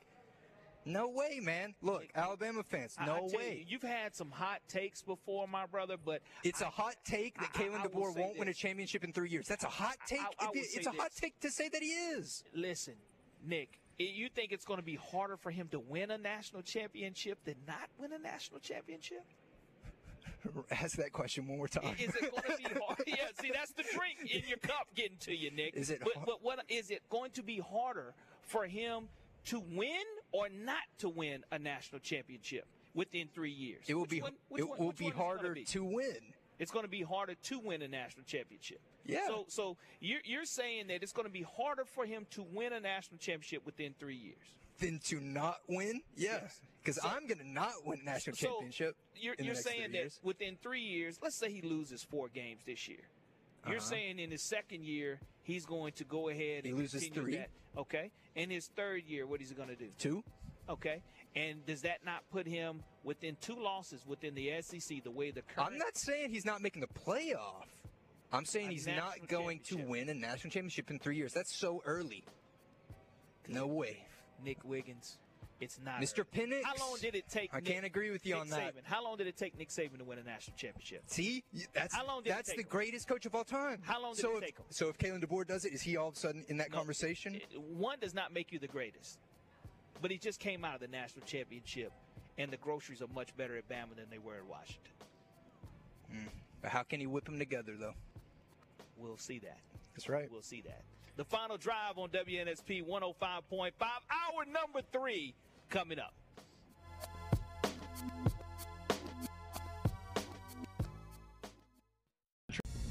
The Sound of Mobile presents for the win. The Final Drive. No, they didn't. Oh my gracious! How about that? With Corey LaBounty and Nick Wiggins. For the win.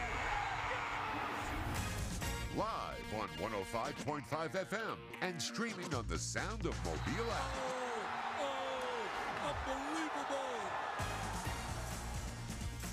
Welcome to hour number 3 of the Final Drive. WNSP Chavis Furniture's Reese's Senior Bowl coverage presented by Joe Bullard Chevrolet, Greer's Markets, Rich's Car Wash, and D&K Suit Discounters.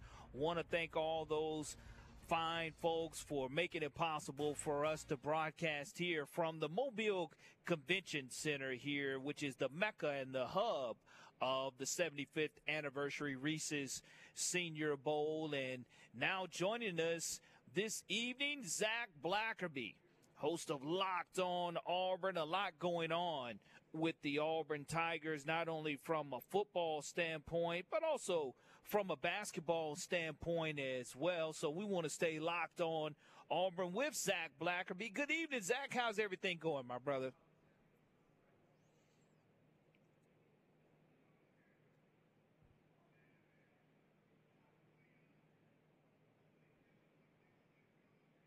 You with me, Zach?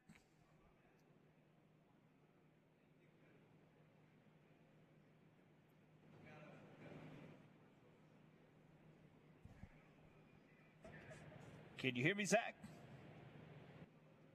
I'm here. All righty, I got you there, my brother.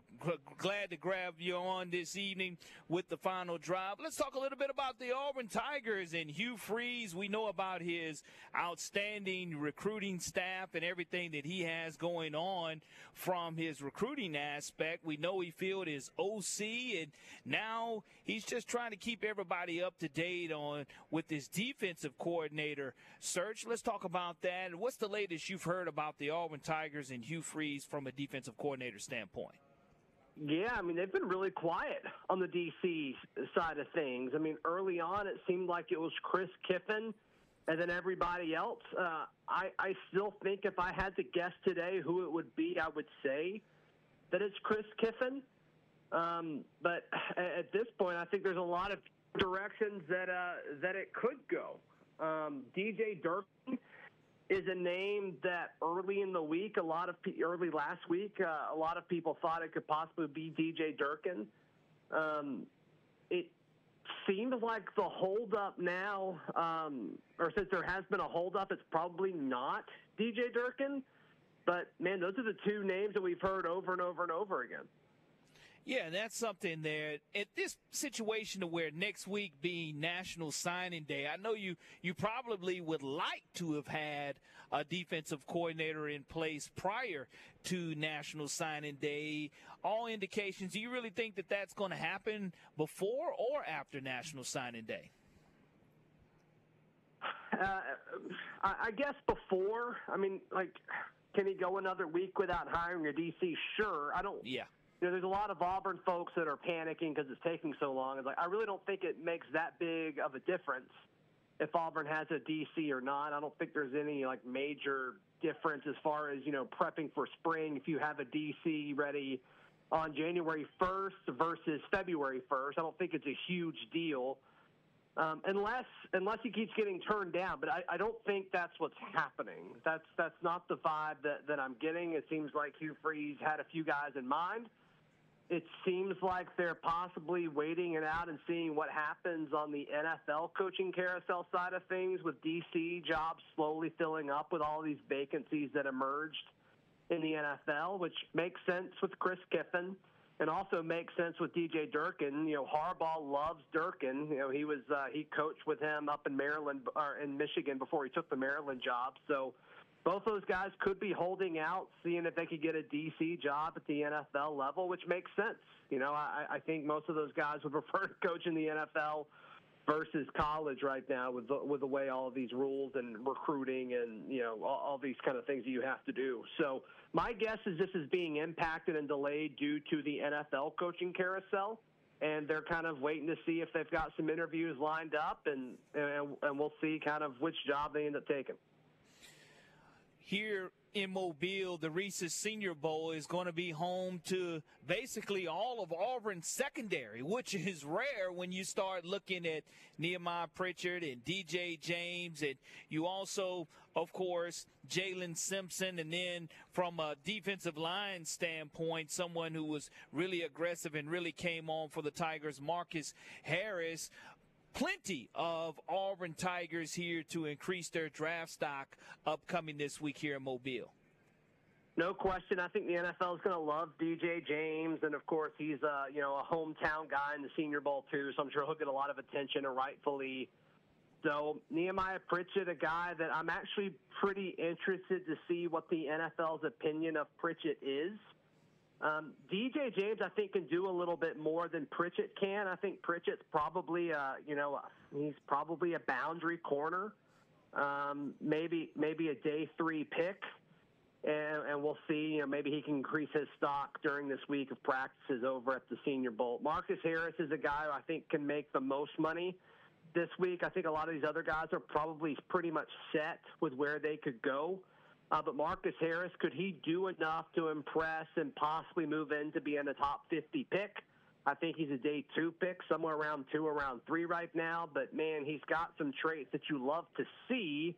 Can he kind of impress the right teams this week? That'll be crucial. The Jalen Simpson's another guy where I could see how one of the 32 teams really, really likes Jalen Simpson and maybe drafting him earlier than some other folks. He's just so versatile. Starting his career at a corner, and he was a pretty solid corner, bump and run guy on the outside, and then transitioning inside to play safety, where he really eventually found his home. His first few steps, every player, just so good, very little wasted motion. So I think all these guys, have different things to prove, but I think the most steady is DJ James. I think the guy with the most upside is Marcus Harris. Well, I tell you, a guy with a huge upside for the Auburn Tigers is the leader of the Auburn Tigers, new athletic director John Cohen. And he's been entrusted with, you already see all the major renovations that have gone on from a football standpoint, but will continue to be improved there. You look at the scoreboard there at Jordan-Hare Stadium, continue to be improved, and the solid play of Coach Bruce Pearl, even though they've come up against a two-game losing streak. I don't think that, they're just quality competition, two great opponents that they faced on the road there. But the renovations there of Jordan-Hare Stadium to the north end zone is something that I know a lot of fans are happy about. Then there are those traditionalists who are like, please don't mess with it, please don't touch it. Yeah, they've listened to the please don't mess with it, please don't touch it crowd for too long. I mean, Jordan-Hare Stadium, when you compare it to other SEC venues, it's just behind. It's behind in a few different things. I think game day atmosphere, it's top notch. I think they do great things with the massive Jumbotron and the sound system and the LED lights. I think all that's great.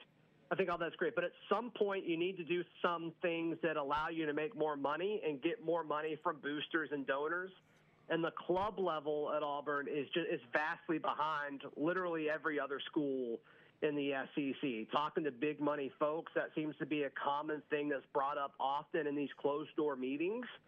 And that's something where, when Cohen came in, there was this belief that he was going to kind of increase that, get more people involved, donating, and getting that revenue going. And you've got to have better things that you can offer on that game day experience for your high, big ticket donors.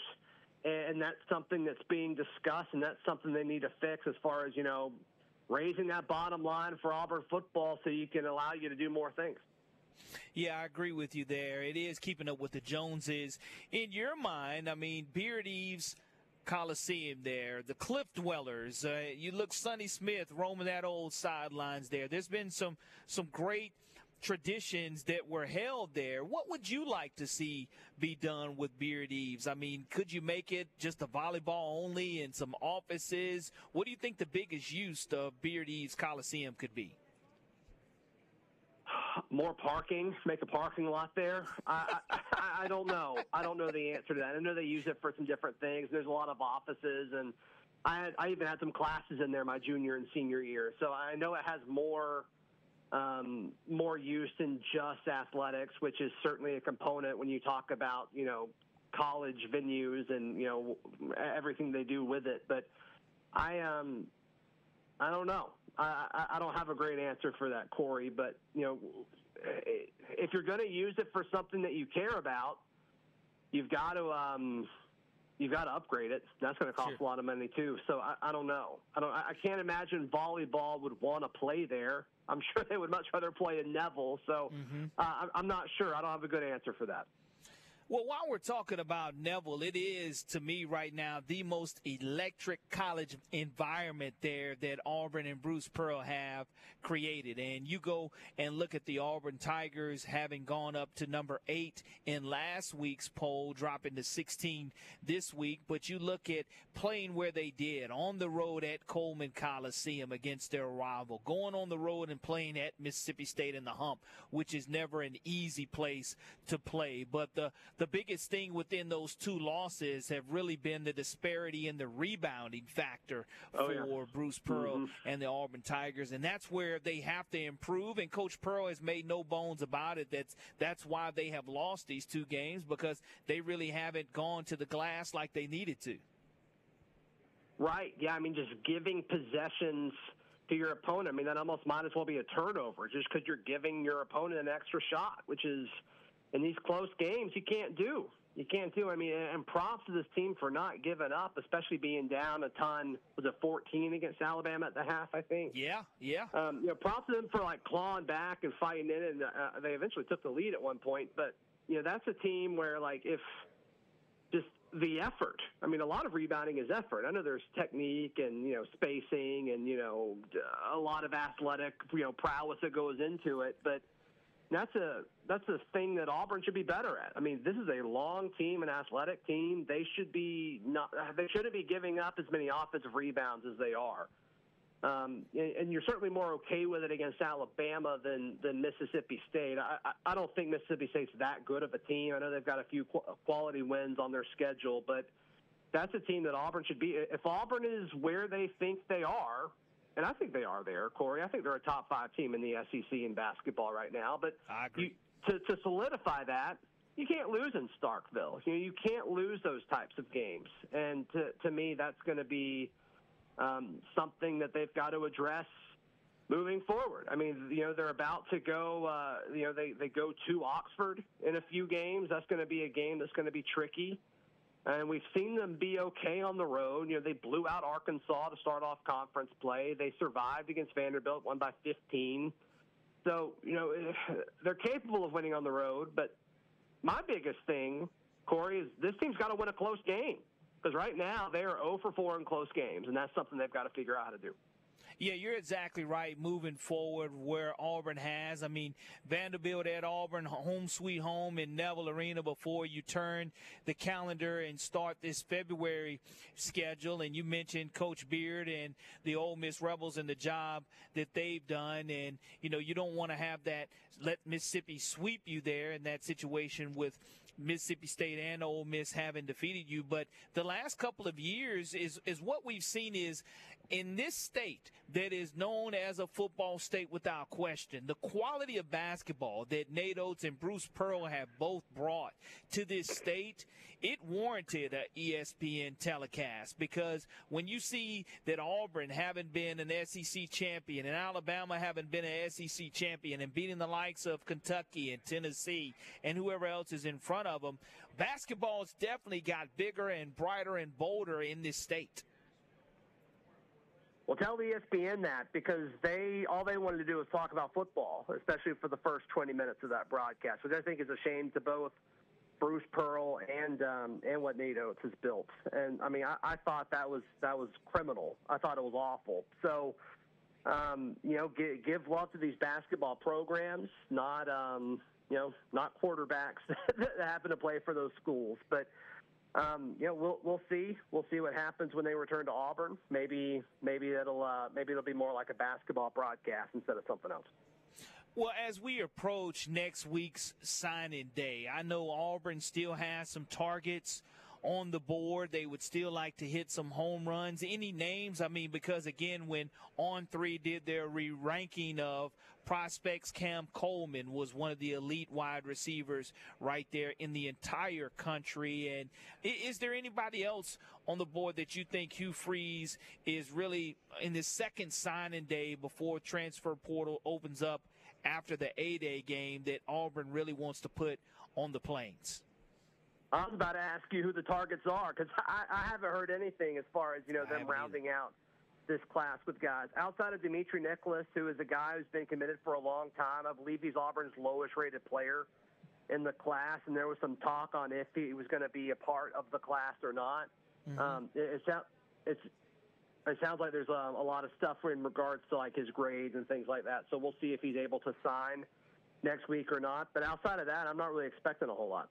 Yeah, I haven't heard a lot of movement either. I think that they did such a tremendous job with this incoming first initial signing class, and there's still going to be work there to be done in the portal after the A-Day game, and hopefully we'll have some great weather for the Auburn fans there in April to where they can enjoy and don't have to worry about being in the rain and freezing cold moving forward for Auburn's A-Day game. But, Zach, if people want to follow all of your tremendous coverage and really be locked in and locked on to Auburn, especially as they're making this second stretch of the SEC schedule, as well as getting kept up to date with Auburn's coaching searches from a defensive coordinator standpoint and any other auxiliary staff as well. No better place than to have you. And how can they reach out to you and follow all of your great Auburn coverage? Yeah, Locked on Auburn available wherever you get your podcast and on YouTube. You can read all of our written work at auburndaily.com. I hear Bronner louder than I hear you right now, so I hope that's not going out over the air. But no, just wanted I can't to hear give y'all that note.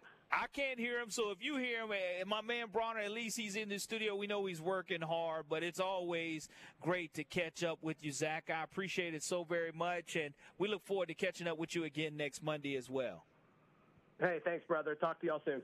You got it. WNSP's Chavez Furniture's Reese's Senior Bowl coverage presented by Joe Bullard Chevrolet, Greer's Markets, Rich's Car Wash, D&K Suit Discounters, also presenting and supporting sponsors, B&B Appliance, McDonald's Barnes Family, Dixie Supply, Mobile Mitsubishi, and AIDS Alabama. The Final Drive coming to you live from the Mobile Convention Center. We'll be right back. Hi, I'm Vern Lundquist from CBS Sports. You're listening to WNSP, Mobile, Alabama. Welcome back to the Final Drive here on WNSP 105.5. Corey LeBounty along with Nick Wiggins joining you, and want to thank our last guest, Zach Blackerby, host of Locked on Auburn, joining us. And we want to thank our fine supporting sponsors who made this show live from Mobile's Convention Center possible. We want to thank Insurance Office of America, L&S Air, the Orthopedic Group, Ward International, Hal Hayes with Ultra Wash of Mobile, and AFS Solutions for making this program possible. Coming to you live from the Mobile Convention Center. And Nick Wiggins, I know before you had to step away, we were having that interesting conversation about Coach DeBoer and the comments that Michael Penix Jr.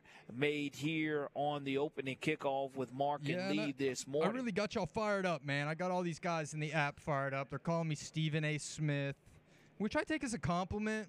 Thank you, everyone. But look, all I'm saying is Alabama couldn't win a national championship the past 3 years without Nick Saban. Why would they win one the next 3 years without Nick Saban, right? Does that makes logical sense, right, Corey?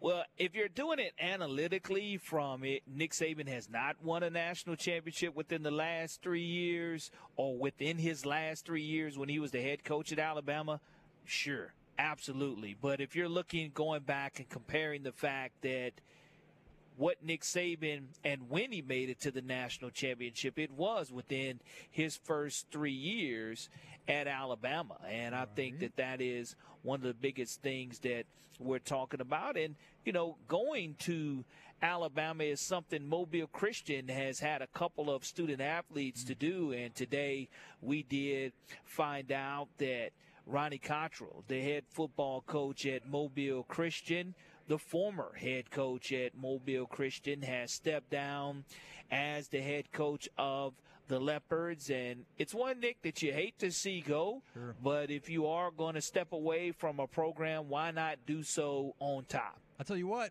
I know that Mark Heim needs to be careful, because I know Lee Shervanian's going to be wanting Mr. Cottrell sitting across from him on that morning show if he could get it.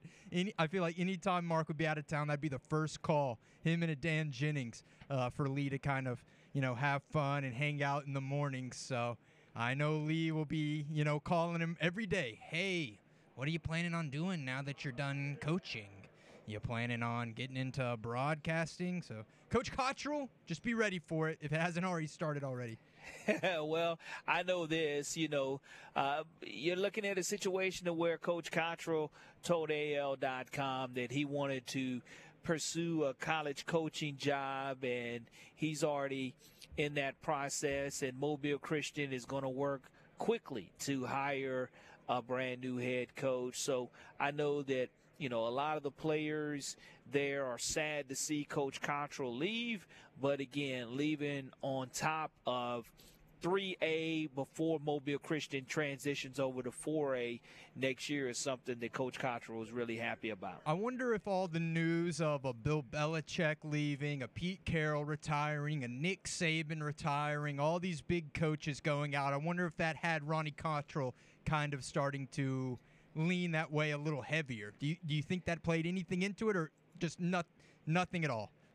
Nothing at all. Just the timing of Coach Cottrell saying, look, I've accomplished everything that I can. The only thing that's left for me to accomplish at Mobile Christian is to go to back-to-back state championships and to become back-to-back state champions. And he would do so at a new classification going from 3A to 4A. But, again, I know that I'm happy for him going out on top at Mobile Christian. And I know he still has that coaching itch and wants to scratch that coaching itch that he has, and still has a lot to give back, whether that is on the college level, whether that's on the high school level. He still has plenty to give and plenty knowledge to share there. And he's always been one of our favorites on WNSP without question.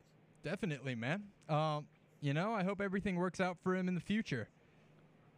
Let's it will. See. In the app, they're saying, Corey, help me out here. In the app, they're saying, good grief, Nick. You're comparing Ronnie Cottrell to all those legendary coaches that you just mentioned. You're hilarious. Well, look, it's different levels, right? We're not on a national scale. We're not at, winning national championships. We're not winning Super Bowls. I get that. But in terms of impact on athletes, right? Yeah. Young people's lives, the guy just won a state championship, the highest level of anything you can get in the level of football that he's coaching at, right? That's the greatest reward you can get.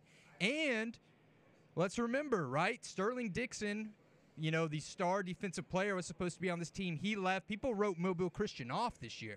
And Ronnie Cottrell, he did not write back, all right? He pulled a Geno Smith, and he just grinded it out. So, but my point was that seeing all these legendary coaches in their older age retire, if seeing that made Ronnie Cottrell think, I just won a championship, maybe I can actually go out on top and go out, like a lot of these other guys are doing. I wasn't saying that Ronnie Cottrell was Nick Saban or Bill Belichick. Corey, you understand what I was saying, right? Absolutely. I know that you're just talking about, and you're absolutely right within regards to the parallel of Nick Saban was a national champion, okay? You look at Bill Belichick, yes, he was a world champion.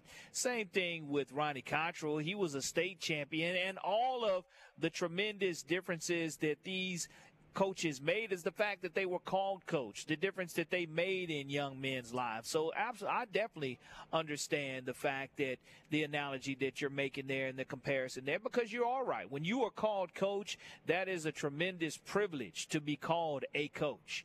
And Coach Cottrell, he earned that respect, deserved that respect, as did Bill Belichick and, Nick Saban as well. So I agree with you there, Nick. Well, Corey, I may not be looking at you face-to-face, as I had to relieve Michael so he could go hang out with John Ricchetti tonight. But we are still bringing you guys our Chavis Furniture Senior Bowl coverage, and we're going to keep giving it to you here for 2 more segments here in this final hour. And then we're going to keep doing it the rest of the week. So on behalf of Corey LeBounty, myself, The Final Drive, everyone here at WNSP, we'll be right back.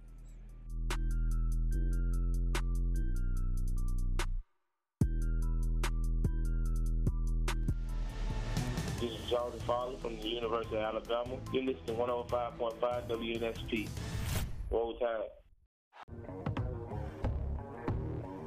Welcome back to WNSP's Chavis Furniture's Reese's Senior Bowl coverage, presented by Joe Bullard Chevrolet, Greer's Markets, Rich's Car Wash, and D&K Suit Discounters. And as the conference championships were being played, you do look at some other assistant coaches who took up full-time positions now in the NFL, as the Buffalo Bills officially named Joe Brady their full-time offensive coordinator, as he took over for the fired Ken Dorsey there almost halfway through the season. The Browns, they hired Ken Dorsey as their offensive coordinator, and the Eagles are hiring Kellen Moore as their offensive coordinator. Nick, wanted to get your thoughts there on Ken Dorsey not being able to get it done in Buffalo, but resurfacing there in Cleveland and becoming part of the Browns staff.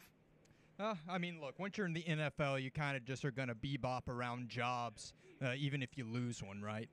So that makes sense to me. I do like the idea of them keeping their new offensive coordinator, promoting him, to that role officially. They've said it many times during the Bills broadcast since he came on. They've had one of the best rushing attacks in the NFL since he's taken over. And, they came damn close to beating the Kansas City Chiefs and probably, making it to a Super Bowl. So I like that hire. And the hire that really interests me the most is Kellen Moore, because Kellen Moore was a long-time offensive coordinator in Dallas. Then this year he was somewhere else. Where was he at this year, Corey? Kellen Moore? Yeah. I'm not sure where he came from. I can tell you where he went. Yeah, he was only here for this year was the 1 year he was there. It might have been like a Chargers or something. I don't know. Someone in the app helped me out, but I like him going to Philly, though, because Philly had some offensive issues, and Kellen Moore, he knows offense. So maybe that'll work out for the Eagles. I mean, they needed to make some type of changes. Well, let me ask you this. The San Francisco 49ers, what changes do you think they've made to differentiate the difference between losing to the Chiefs 4 years ago and trying to supersede and beat the Chiefs now 4 years later? What changes do you think the head coach has made there, Coach Shanahan? Well, the biggest change is that they added this running back, this guy you might know by the name of Christian McCaffrey, and in the app, that was the Chargers that Kellen Moore was coaching at. 1 year at the Chargers was this year. But they added Christian McCaffrey since that Super Bowl loss. They also have, I'm assuming, their franchise quarterback of the future in Brock Purdy. And, if they had Brock Purdy last year, it probably would have been a Chiefs-Niners Super Bowl last year. So we're getting that matchup this year. They're looking as healthy as the Niners could possibly look and have looked in a while. But I would say that the biggest difference is just adding McCaffrey compared to the last time they were in the Super Bowl. I mean, obviously there's other changes, too, on defense, right? I don't know if Bosa was there. If he was there, he was really young, like a rookie. And then you bring in Young, who they just traded for this year. So, I mean, they got all the guys, man. Well, I'll give you this stat and this number that was provided by CBS Sports, and I found it pretty interesting that Kyle Shanahan, he had been 0-31 when trailing by 5 or more points in the fourth quarter before last week's game against Green Bay. 0-31. And now all of a sudden, 2 weeks in a row, when you need it the most, you're getting the most out of your head coach and the results that the 49er fans are sitting there dealing with. And a lot of that has to do with Brock Purdy. We mentioned the salary that he has, his rookie's contract, $3.7 million, as opposed to Patrick Mahomes' $450 million contract. So 3.7 versus 450. I know one man, it's not a one-man show, but I think Purdy can get his pockets a little heavier if he's able to win the Super Bowl. Oh, no question. No question at all. Now, I'm curious what that level of price will become if he wins the Super Bowl. Because, I mean, like, this guy is in the MVP race this year. He would have taken his team to a Super Bowl if he was healthy, probably, last year. He took them this year being healthy. So this is a guy who, if he's starting for your team, and yes, I can agree that the Niners are like the most stacked team in the NFL, but this is a quarterback who can take you to a Super Bowl. I mean, there is going to be teams that would love to pay this guy probably $40 million a year over 5 years. Someone out there, but I think the Niners are going to have to bite the bullet and pay him eventually. And it probably will have to be a max because, I mean, if you're Brock Purdy's agent, why would you accept anything less?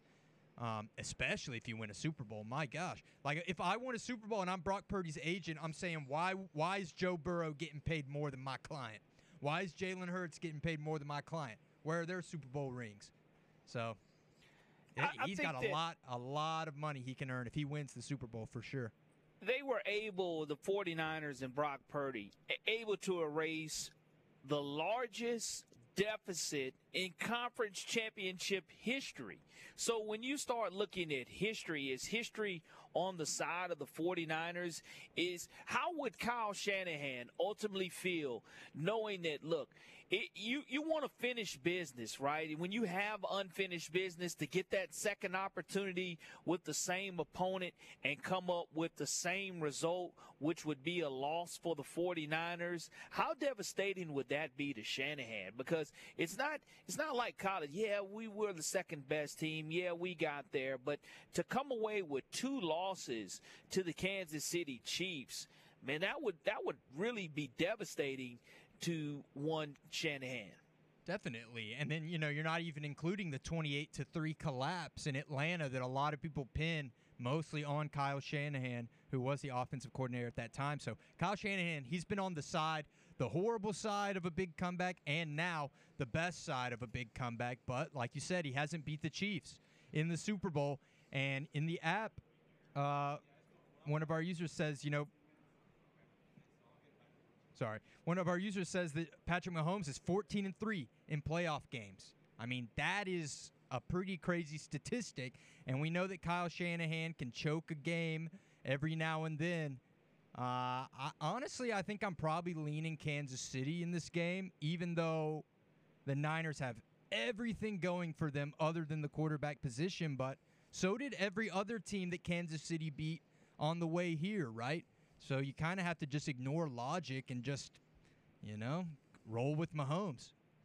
Yeah, I mean, rolling with Mahomes, we had the discussion to begin today's show about what it would take for Mahomes to be considered the GOAT. And like I said, I'll stand on this. Mahomes is probably the most electric and exciting football quarterback that we've watched maybe ever in regards to winning multiple Super Bowls, winning playoff games, finding a way to take the team on his back. Tom Brady, at the end of the day, yes, all he did was win 7 Super Bowls with 2 different franchises. And Mahomes, you look at what he's been able to accomplish within his first 6 years in the league, 6 consecutive AFC championship games. But I don't know, what does it take to surpass Tom Brady? Is it going to be the rings? Is it going to be the passing numbers? What is it going to take for Mahomes to be considered the GOAT? Because if for some reason here in a couple of weeks he's able to come away with another Super Bowl ring, I know that a lot of the talk is going to say, yes, Brady has 7, but Mahomes is the best quarterback we've seen. Yeah, I think for Patrick Mahomes to officially be the GOAT, it comes down to rings, right? Okay. Because for a long time there was an argument, Joe Montana or Tom Brady. Then Tom Brady edged him out because of the rings. We live in ring culture. So for Patrick Mahomes, he has got to win this Super Bowl, and he's got to get him, I would say, at least 3 more. I think he could get 6, and if his stats are just astronomically higher than Tom Brady's, then you give him the edge. But you got to get as close as you can to 7, and 2, and not even 3 is close enough. I mean, Mahomes is 28 years old, and the NFL quarterback, I mean, we saw Brady play quarterback until he's 40, into his 40s, his mid-40s, which is not common and not average there. Mahomes has at another a high 10 level. years. So, I mean, you look at him having another 10 or 12 years, like you said, and I don't know how great the Chiefs can be within the next 10 to 12 years, but Mahomes is still fairly young by quarterback standards when you do look at this situation for him. And I don't know, someone says, ring culture, they've been playing for the rings since the league's inception. This isn't a new criteria. No, but it's a new thing where that's all anyone cares about, and that was born in the LeBron James era, where anything that's said, it says how many rings at the end. How many rings? Oh, did he win a championship, though? Oh, Lamar Jackson's great, but has he won a championship? oh, does he have a ring? It always comes to that. It always comes to that. And in our current society, it becomes like a conversation ender, right? They bring it up every time on NBA on TNT. Shaq gives Charles Barkley hell for that, right? So ring culture, yes, they've been playing for rings for a long time, but it's been really emphasized as of late as being like the only thing that matters. That's why people don't care about the regular season in basketball anymore, because what does it matter if I average 30 this season if it only matters if I get a ring at the end of it? So there's my ring culture rant. You know, Charles Barkley, a lot of people, you can't consider him the GOAT. You can't consider John Stockton the greatest guard of all time. Why? Because they say they never won that NBA championship. A lot of people want to say Karl Malone, the greatest power forward of all time, never won that NBA championship. And I will say this, Mahomes, he's going to continue to win his fair share of rings. Whether he beats the 49ers here in 13 days, that's a whole different story, because I guarantee the 49ers, sometimes it's better to be the hunter than the hunted. Definitely. And right now we know the Kansas City Chiefs are the hunted. And we see a couple of years ago they fell short in the Super Bowl. It's not like they're invincible. They just find a way to play their best football late. That's right. Corey, we got a caller on the line real quick, and then we'll wrap up the show here in our next segment. Caller, what's up? Hey, enjoying your show. Thanks for taking my call. When you said the GOAT there about Patrick, it made me want to call you, because it seems like every time I watch the Chiefs, and I'm not a Chiefs fan, when I'm wanting to pull for the other team or whatever, he seems to get every break at the right time, the late hit.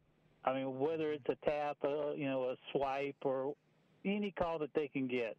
Do you guys agree with that? Is that just something that I've noticed through the whole season, not just here in the playoffs? But it seems like that team is destined for the, a drive killer is just one holding, one late hit, especially on the quarterback, or even if he's falling down and they're trying to tackle him, all kind of things like that.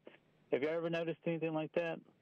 Yeah, we appreciate the call, man. And, yeah, I mean, when you're a star player, you get called like the ref's going to call a game for you like a star player. Would you agree with that, Corey?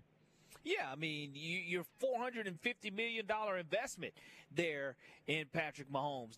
There's not been that kind of investment in any other particular position. So, yeah, I agree that the Chiefs have benefited. But, I mean, it's kind of like when you flop in basketball, they give you the benefit of the doubt there. Mahomes, yes, there were some ill-advised penalties there by the Ravens. And, it goes back 8 penalties for 90-plus yards. And a fumble at the goal line. I mean, it was a perfect storm of mistakes. It's not one mistake, multiple mistakes that will cost you. But, yeah, you protect your investment. Yeah, most definitely, man. And look, when we come back, we're going to wrap up day one of our Chavis Furniture's Reese's Senior Bowl coverage. And we just want to thank some of our supporting sponsors, LNS Air, the Orthopedic Group, Ward International, Hal Hayes with Ultra Wash of Mobile, AFS Foundations, Pat Industrial Auto Supply, Gulf Coast Mortgage Solutions, and Community Bank. And as always, we're presented by Joe Bullard Chevrolet, Greer's Markets, Rich's Car Wash, and D&K Suits Discounters. We'll wrap it up in this next segment. We'll be right back.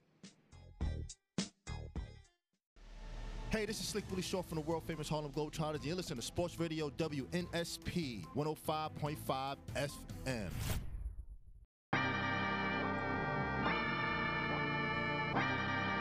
Welcome back to the final drive, and you're listening to the WNSP's Chavis Furniture's Reese's Senior Bowl coverage, presented by Joe Bullard Chevrolet, Greer's Markets, Rich's Car Wash, and D&K Suit Discounters. And today we've discussed basically the meltdown of the Detroit Lions, and we wanted to thank Chris Schultz and Jeff Risden from the Detroit Live Wire for joining us there in their segment as they're sitting next to us here at the Convention Center. And when you look at it, Nick, again, Mahomes works his magic. He's going back to the Super Bowl. San Francisco and Kansas City, the rematch is coming. Yeah, unfortunately, we got two Darth Vaders facing off against each other. We didn't get our Luke Skywalker of Detroit Lions or our Lamar Jackson, who is going to end the Taylor Swift saga. Unfortunately, we have, I guess technically 2 more weeks to put up with all that officially. Yeah, we do. 13 days. Who are you wanting to win, Corey? I really wanted the Detroit to win. I'm talking about out of the matchups we have now. We'll make our official picks and predictions later, but whose vibe are you liking more? Payback is ultimately a dish served cold. So we'll see if the 49ers are able to serve a little bit of paybacks. There's nothing wrong. Like I say, it's easier to be the hunted than it is to be the hunter. And I think that when you're in a situation like the Chiefs are, they want to stay at the top and create history of themselves going back to back. That's right, man. That's right. Well, look, Corey, day one of our Chavez Furniture Reese's Senior Bowl coverage is in the books. I know that tomorrow we will get up pretty earlier than usual, to check out that press conference going down there tomorrow. But we're going to be at practices. Practices start, so we'll be giving you all type of insight and exclusive behind-the-scenes content from that. Looking forward to that, as the pads will not necessarily be popping tomorrow, but the highlight reels and all the scouts and evaluations will be taking place at Hancock Whitney Stadium. We'll start bright and early with our Chavez Furniture's Reese's Senior Bowl coverage on the opening kickoff from 6 to 9 with Mark and Lee. For Nick Wiggins, I'm Corey LeBounty. We'll talk to you again tomorrow.